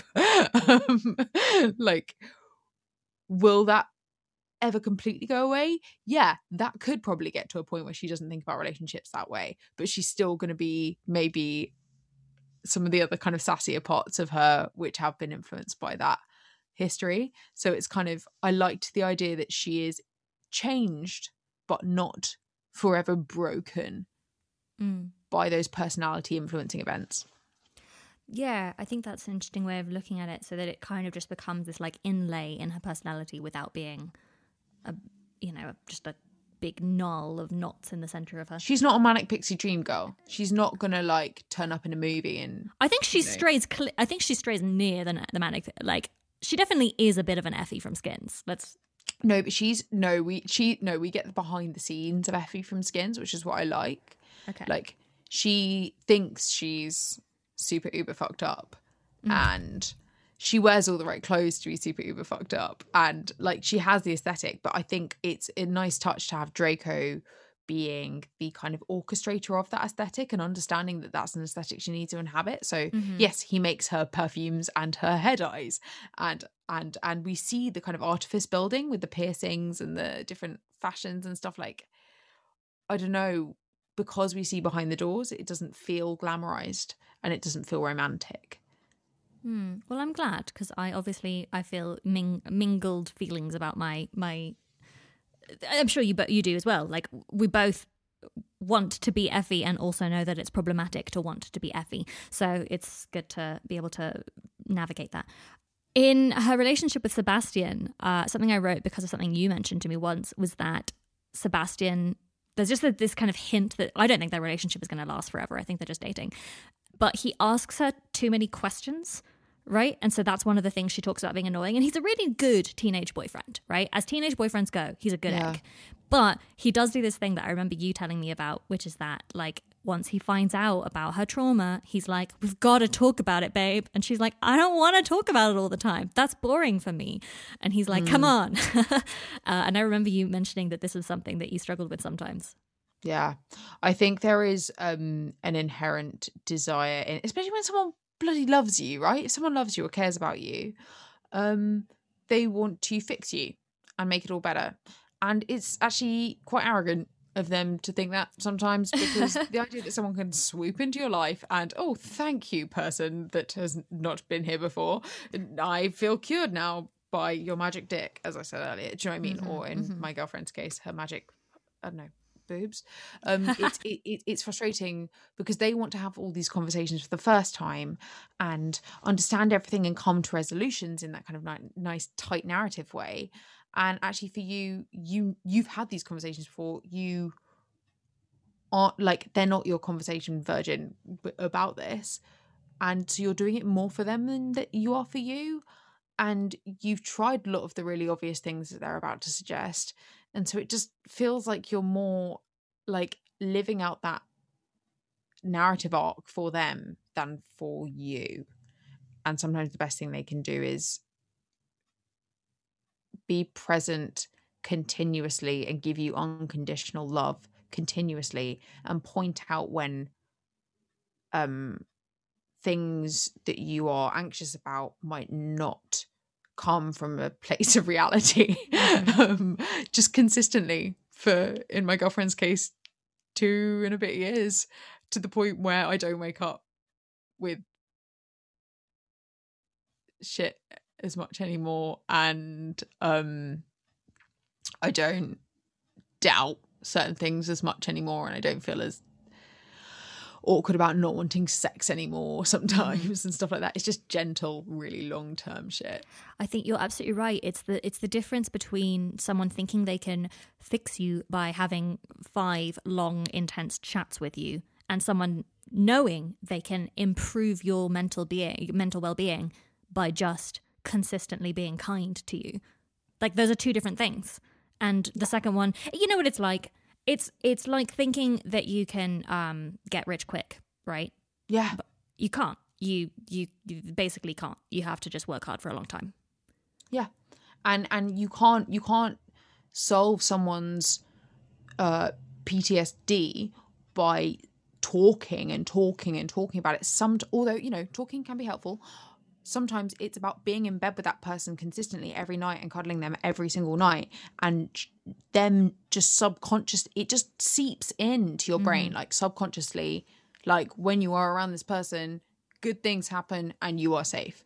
And like they are not going to fly off the handle about a thing. Like that's consistency. And I think that's what kids need, and it's what adults need, Yeah, we're all quite simple creatures, really, aren't we? Yeah. Okay, well, I think we've covered Adelaide in quite a bit of detail. Let's talk a little bit about Harry. Harry in this, I mean, as you probably know by now, I'm less interested in Harry than I am in Draco. Although the fic I'm writing right now, Scaredy Cat, which I'm going to be reading after this, is my first Harry-centric fic, and it's about Harry having PTSD and Draco uncontrollably turning into a kitten. What? I'm so excited. It's a mad romp. Okay, but anyway, I don't know. I just feel like he has got some things going on, this Harry, right? He's drifting, which is my favorite kind of Harry. And I think he has some pretty fucked up views on love just because of what happened with him and Dumbledore. So I think he does have this absolute paranoia about betrayal, which is the reason he's such a twat in the first 4 chapters. What do you mean with the kind of Dumbledore parallel? I'm interested. So in the fic, he has dated this guy who betrayed him, right? Who sold him out to a paper. And there's this moment where Hermione says that it's not actually about Andrew, the guy. It's actually about Dumbledore. Like, that's what's upset Harry so much, is that he's had, like, if you look at the canon, it is pretty messed up, right? Because Dumbledore is this kind of father figure for him. And then in the 5th book, he like doesn't talk to him for a year, and it really, really upsets Harry. And then at the end of the 5th book, he's like, oh yeah, by the way, you're destined to either die or kill him. And then in the 7th book, you realize, no, he was always destined to die. Like, you know, I think Dumbledore does love Harry as a person, but he also has been just basically raising him as a lamb to the slaughter. And I think that in this fic has had a big impact on Harry and how he trusts people, because he's had this like one, father figure that's overshadowed his whole life, that it turned out all the time was prioritizing the greater good over his well-being. That's gonna mess you up. It will. I think it kind of plays into that larger thing of like Harry as a person separate from Harry as instrument against the dark forces. He's kind of like a pawn in the great chess game of life. But I thought what I thought was really interesting about the Harry being betrayed by ex-boyfriend thing was kind of in a similar way to how we were talking about one event being the root of trauma versus something which confirms an unhealthy self-relationship dynamic thing. Is this thing of like when Harry actually starts talking about it, he's like, well, actually maybe I think he wanted to break up with me before then, and was this just a way out, and da da da. And you start seeing him kind of really unpicking what upset him about the whole situation. And as usual, it's not that this guy did this one thing, which was an event which has left him traumatized for life. There was actually a really uncomfortable dynamic for a really long time, which made him really doubt himself and think he maybe wasn't that great. And then one kind of thing really, confirmed all of the fears that he had about himself, and has now, meant that he feels terrible. Yeah, that's really, I hadn't thought of that, but I think you're right. And I think that's very sensible. Okay, I'm sorry, I'm realizing we've been talking for fucking ages. But I wanted to get a little bit to Draco's fear of hell, because I think that was one of my favorite elements of the story to write. And I really, really love characters who are frightened of hell. Like in literature, it's one of my favorite things. One of my favorite moments in literature is in Huckleberry Finn, when Huckleberry is trying to decide whether or not he's going to basically sell out Jim, who's an escaped slave. And Huckleberry at no point in the entire novel, at no point, veers from the belief that helping a slave escape is evil. He really believes that all the way through. And everyone agrees with him. Everyone in the book believes that. And there's this moment where he's about to betray Jim and write a letter to Jim's owner being like, I know where Jim is. And when he's thinking of that, he's like, God, that makes me feel great. I feel really clean and pure, and like I'm going to, I'm pleasing God. And then he thinks about all the things Jim has done for him, and Jim is like a real father figure for him. And so suddenly there's this moment where he goes, I'll go to hell. It's fine. I'll just go to hell for Jim. And he really believes that by continuing to help Jim, he is actually going to like eternal damnation for all time. And it's a big stake. It's so huge. It's so, I mean, how do you, yeah, I mean, if you have a character who believes in hell, there's so many interesting things you could do with it. But I think with the Huckleberry Finn incident, it's, do I consign myself to hell with a capital H, or do I consign myself to the hell that will be the rest of my life if I have to live knowing that I did this? And so it's kind of an externally imposed hell versus an internally imposed or generated hell. And I think internally generated hells will always be worse.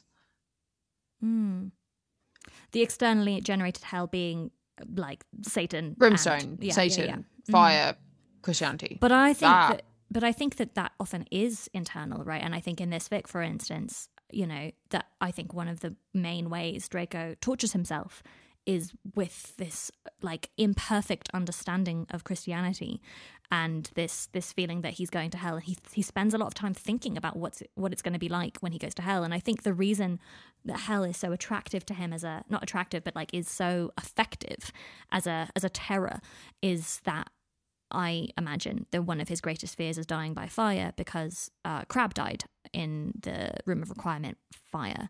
So I think he would have... I mean, if you have a close friend who died while you were in the room of a fire, I think fire would have such a huge impact on your, like, how you... Yeah.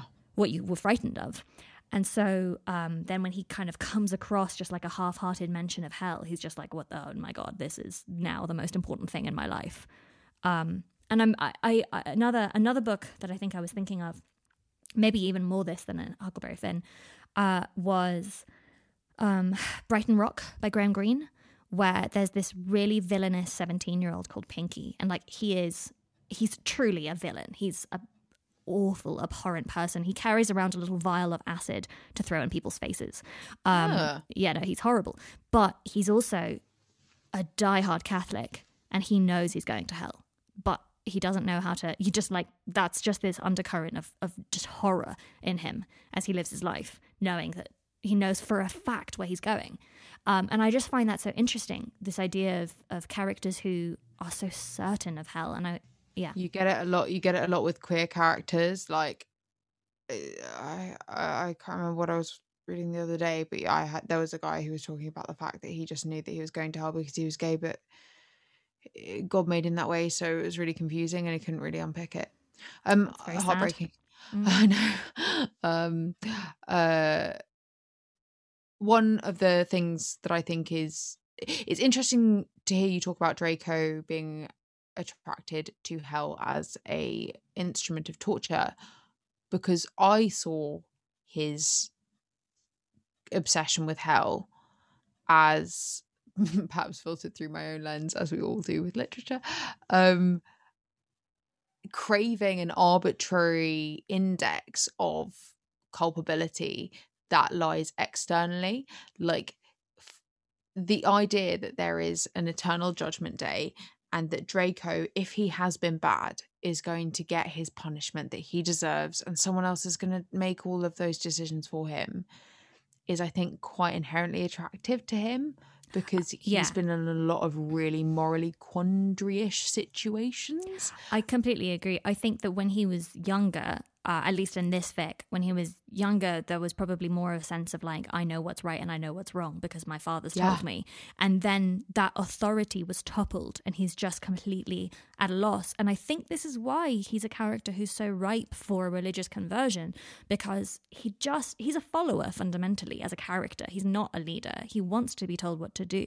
And I think that's why Church of England is quite a good option for this particular version of Draco, because as churches go, it's pretty untoxic in terms of how much what it tells you to do.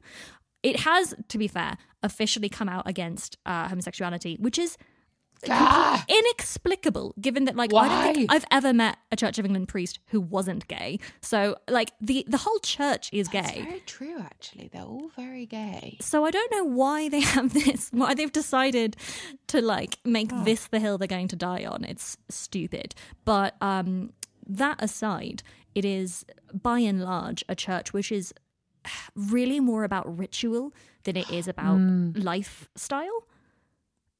I really love the moment. I love the moment where Draco is like, "This is real magic." Like Harry's like, "No, magic is magic."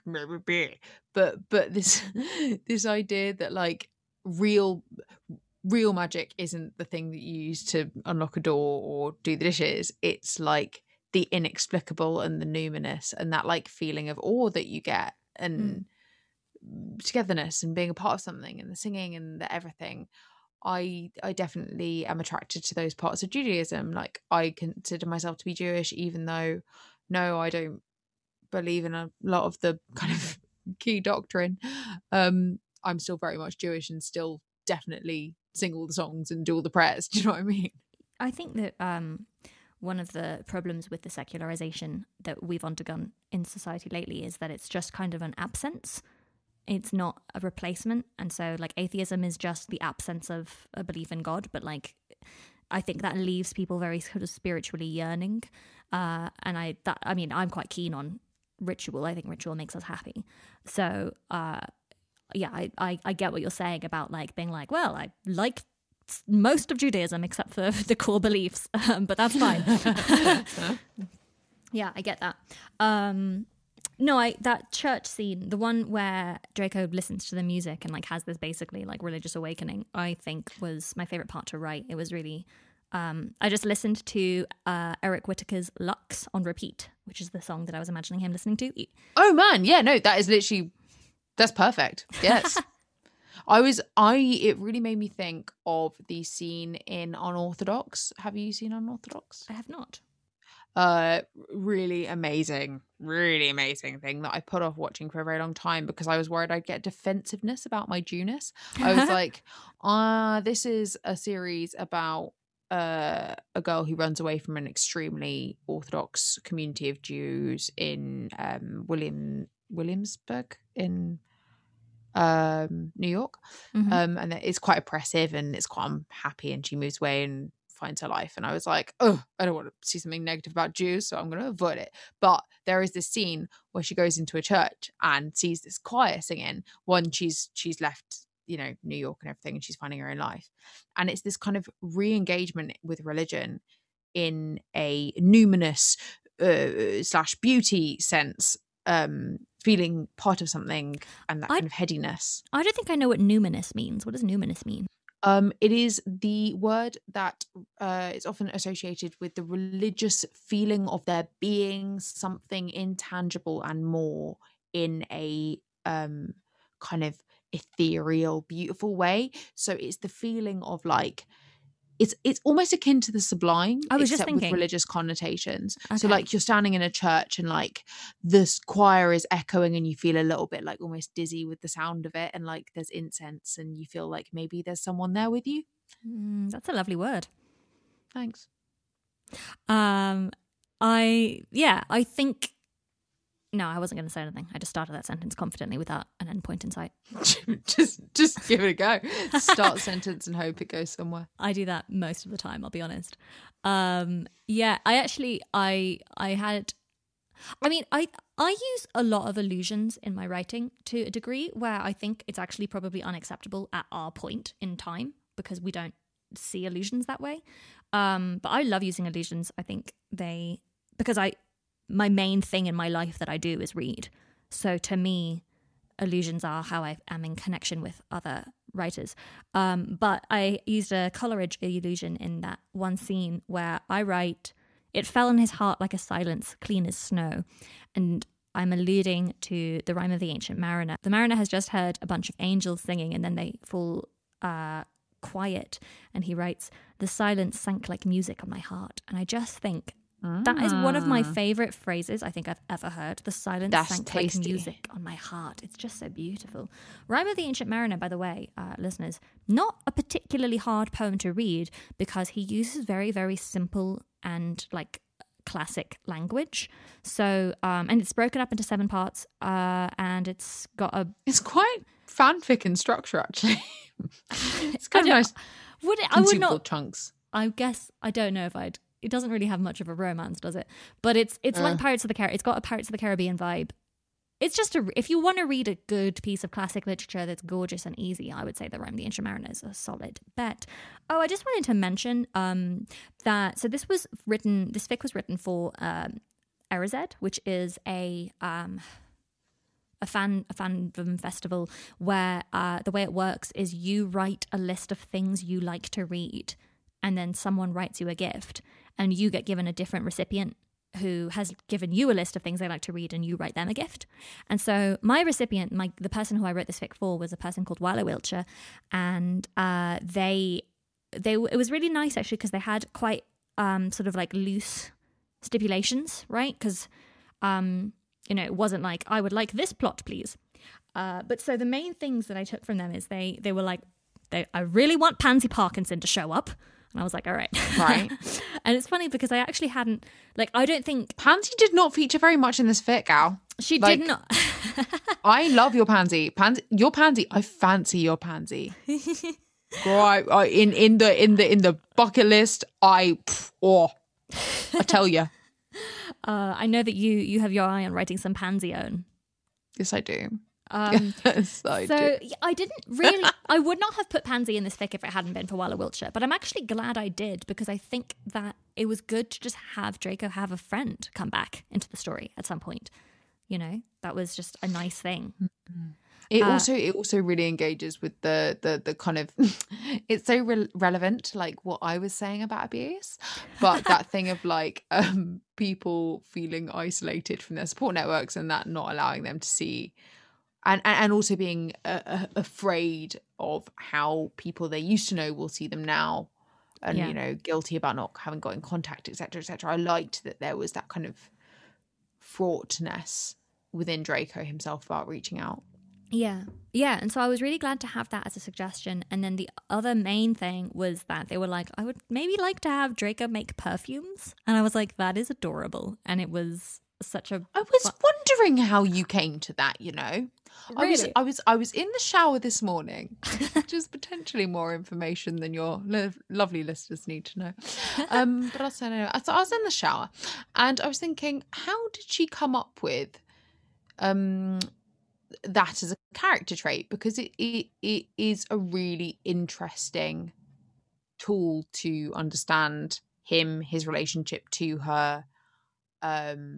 This idea of kind of constructing image and the way that you're viewed and the way that people receive you and stuff, and he really understands that about her and understands that need, and I don't know, it's just such a lovely tool. So the idea that it was given as limitation is just so classic, as the like limitation is the biggest freedom when writing. I mean I really did end up loving it. I thought it was a beautiful way to show how much he loves her, right, and the way that his love for her manifests. So I really makes him skilled. Yes, and makes him really skilled.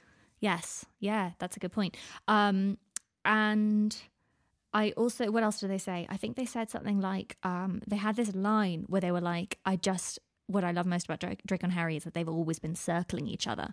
And so I think that was like something, I think I used that line in there where it was like, well, you guys have always been circling each other. But also I think that I used that as a kind of inspiration for like how their relationship functioned, where it did feel like when they first see each other after, like when they first have sex, right? It's this sense of like, they're like magnets just coming towards each other. And I think that was inspired in part by the suggestions, right? Because it's just this like they've been circling nearer and nearer and near each other, and then they kind of just collide, and then that's messy, and then they have to like recircle out and then circle back in again. And also there's a moment when I think it's in I've forgotten which chapter it is, but the chapter where they're kind of very lovey. I think it's just after one of them said, "I love you." You're talking about the scarf scene, right? Where they like exchange pieces of clothing. yeah. yeah, there's lots of coat giving and jumper wearing, and it's all very adorable. Mm-hmm. There's a moment where one of them, and I think it's Harry, kind of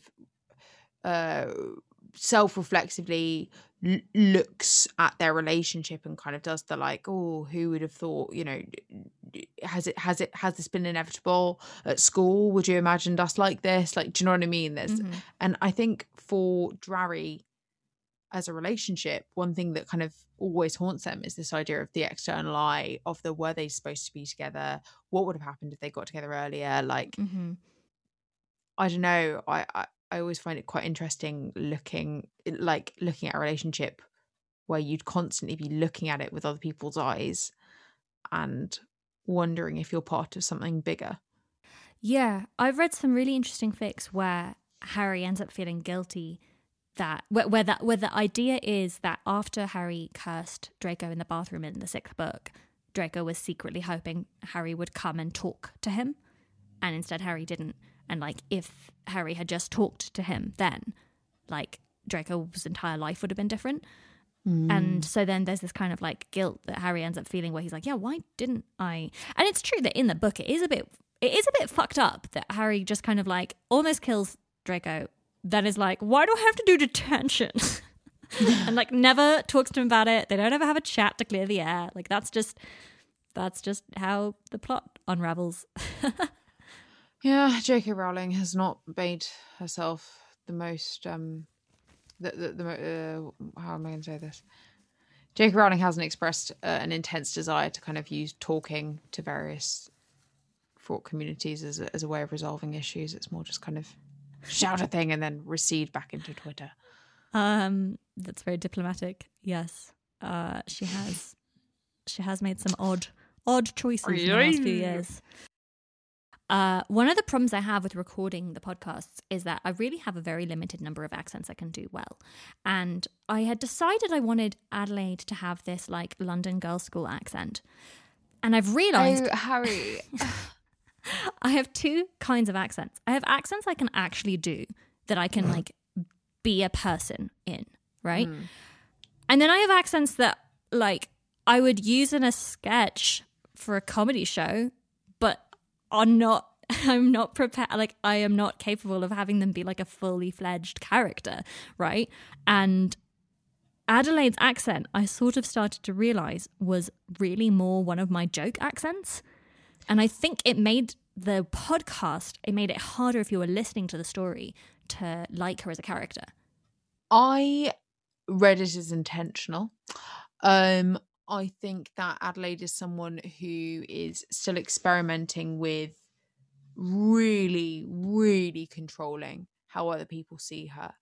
I think that she's a social chameleon with no set voice, really, when it comes down to it. And if she were to move school and suddenly it was cool to be, you know, more South London or whatever, she'd change her voice like friggin' that. Yeah, you know? I think you're right. Yeah. And I think that when she kind of spoke, you know, more like this, and it's like, well, Harry, you could serve if you like that voice, also implies to me, I'm constantly thinking about how other people are viewing me.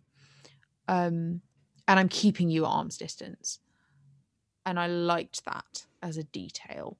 Oh, I do think it would be really interesting to hear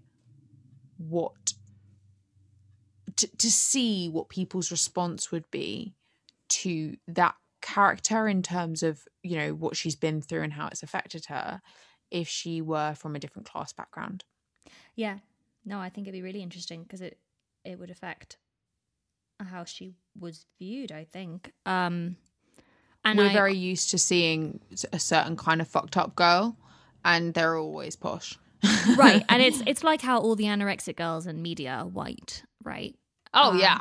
I was speaking to my girlfriend who's also mega into fanfic, who was telling me about the power of fanfic lying in the fact that these are reader-driven stories with reader-driven representation in them. So Hollywood would never commission something with 3 black queer protagonists, but fuck it, in fan fiction you can. Hollywood's actually an idiot. I read an article the other day where it was saying they're like missing out on something like 10 billion pounds worth of revenue just simply by like not writing the stories that are representative of like the people that could come and watch their movies. Okay, you say that, but the problem is that you lose.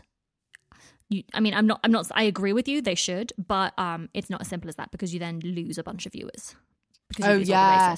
Well, this is the thing. So I've actively been told in scripts that I've been developing that if you put in queer characters that could be read as not queer, it's kind of background queers, that it's kind of more preferable, because then they can just cut those scenes when they make the Chinese edit, or when they make China is a big problem, yeah, because it's really American edit. Yeah.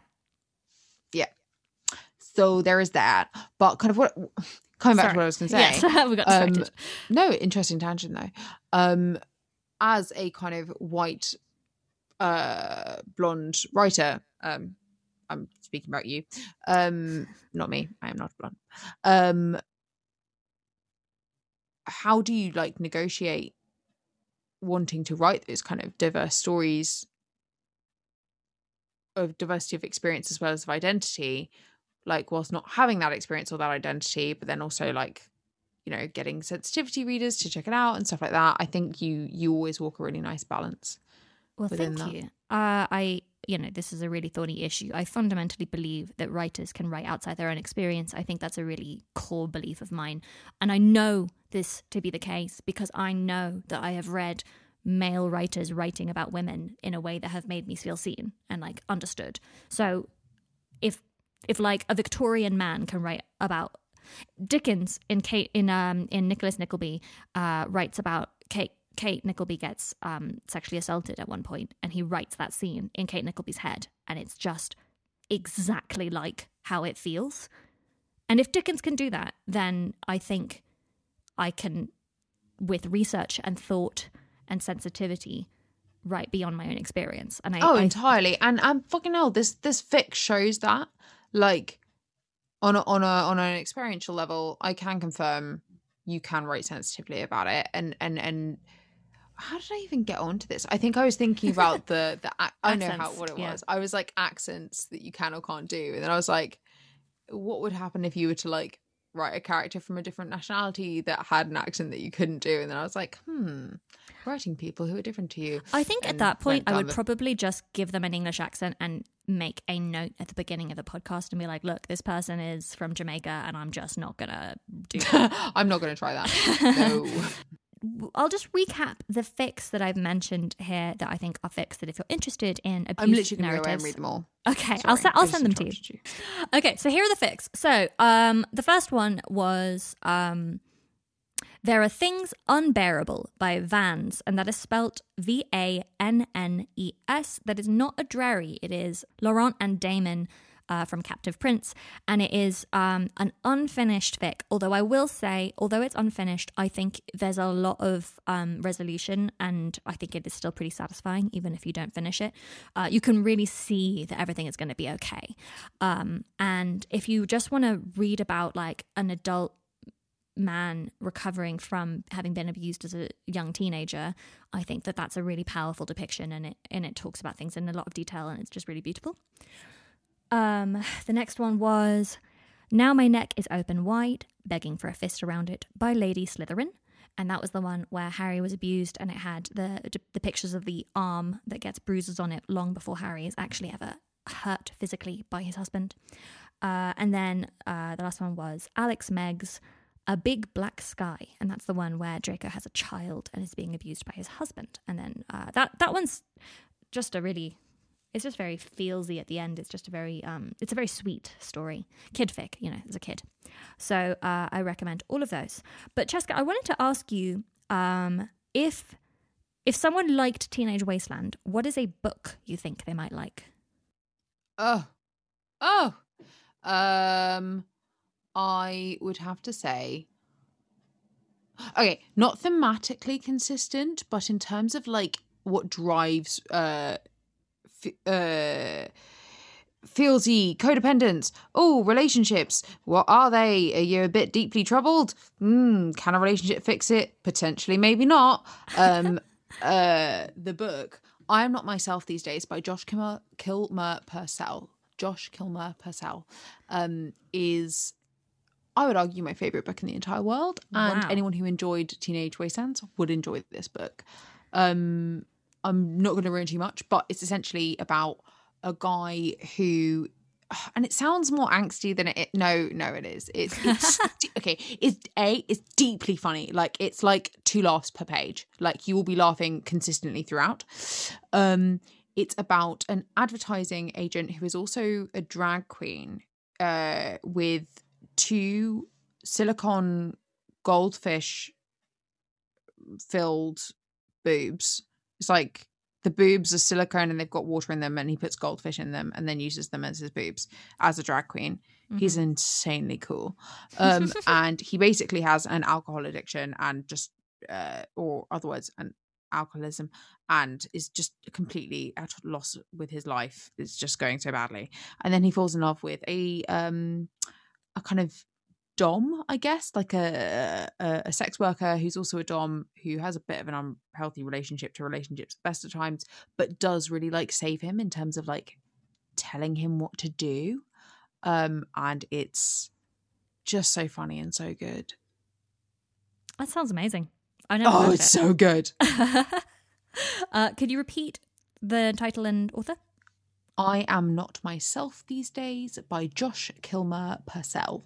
Everyone should read it. Okay, a strong recommendation from Cheska right there. I couldn't really think of a book. I mean, I guess you could read Lolita if you want to read about, as classic novels about abuse I'd advise it. Interesting, because I know that you have strong feelings about it. So I'm really glad it exists. I think it's super interesting. And as long as you read it with the understanding that it's fucked up and no child abuse ain't good, like, and no matter what this guy says this kid does, she can't be culpable, because fundamentally that's not how adult-child relationships work, then it's a really fascinating read. Someone like my girlfriend would say that it shouldn't be written and no one should bother reading it, because actually, why are we making immoral art? And I think that art shouldn't be moral. So, that's a whole Pandora's box to explore. Yeah. That's a can of worms for sure. Yeah, all right. I'll say, as far as classic literature goes, I'm pretty sure that Lolita is the most famous depiction of child abuse, and therefore it might be worth you reading it. I don't remember it being a really hard read. I mean, I read it when I was like 15, and it was fine. Well, Cheska, thank you so much for sort of opening up your past to us for our learning purposes. I really appreciate it. You've been very helpful throughout my writing career in telling me about these things. But where can we find you? If someone is now obsessed with you, if someone would like to stalk you in the street, how can they? What's your home address, your bank account numbers? What are they? No, I'm joking. I'm not organised enough to know my bank details. You're full. So I'm on Twitter at Forrestal Writes. That's FORRISTAL Writes, like the verb. You can also find me on Instagram with that same handle, so at Forrestal Writes. Or if you're interested in knowing what I look like as a sexy man, think somewhere between Oscar Wilde and Captain Jack Sparrow. It's not Oscar Wilde vibe, sure, but he wasn't actually very hot, whereas you are very hot. It's really a sight to behold. Lots of glitter. Then follow my drag account at dragprov. So that's DRAGPROV for a very sexy drag king. Indeed. That was the bonus episode for Teenage Wasteland. Thank you so much to Cheska for talking to me. I really appreciate it. You can follow Cheska on Twitter at Forrestal Writes. So that's FORRISTAL, and then the word Writes, WRITES. Or for Cheska as a sexy drag king, you can follow her on Instagram at dragprov. So that's DRAGPROV.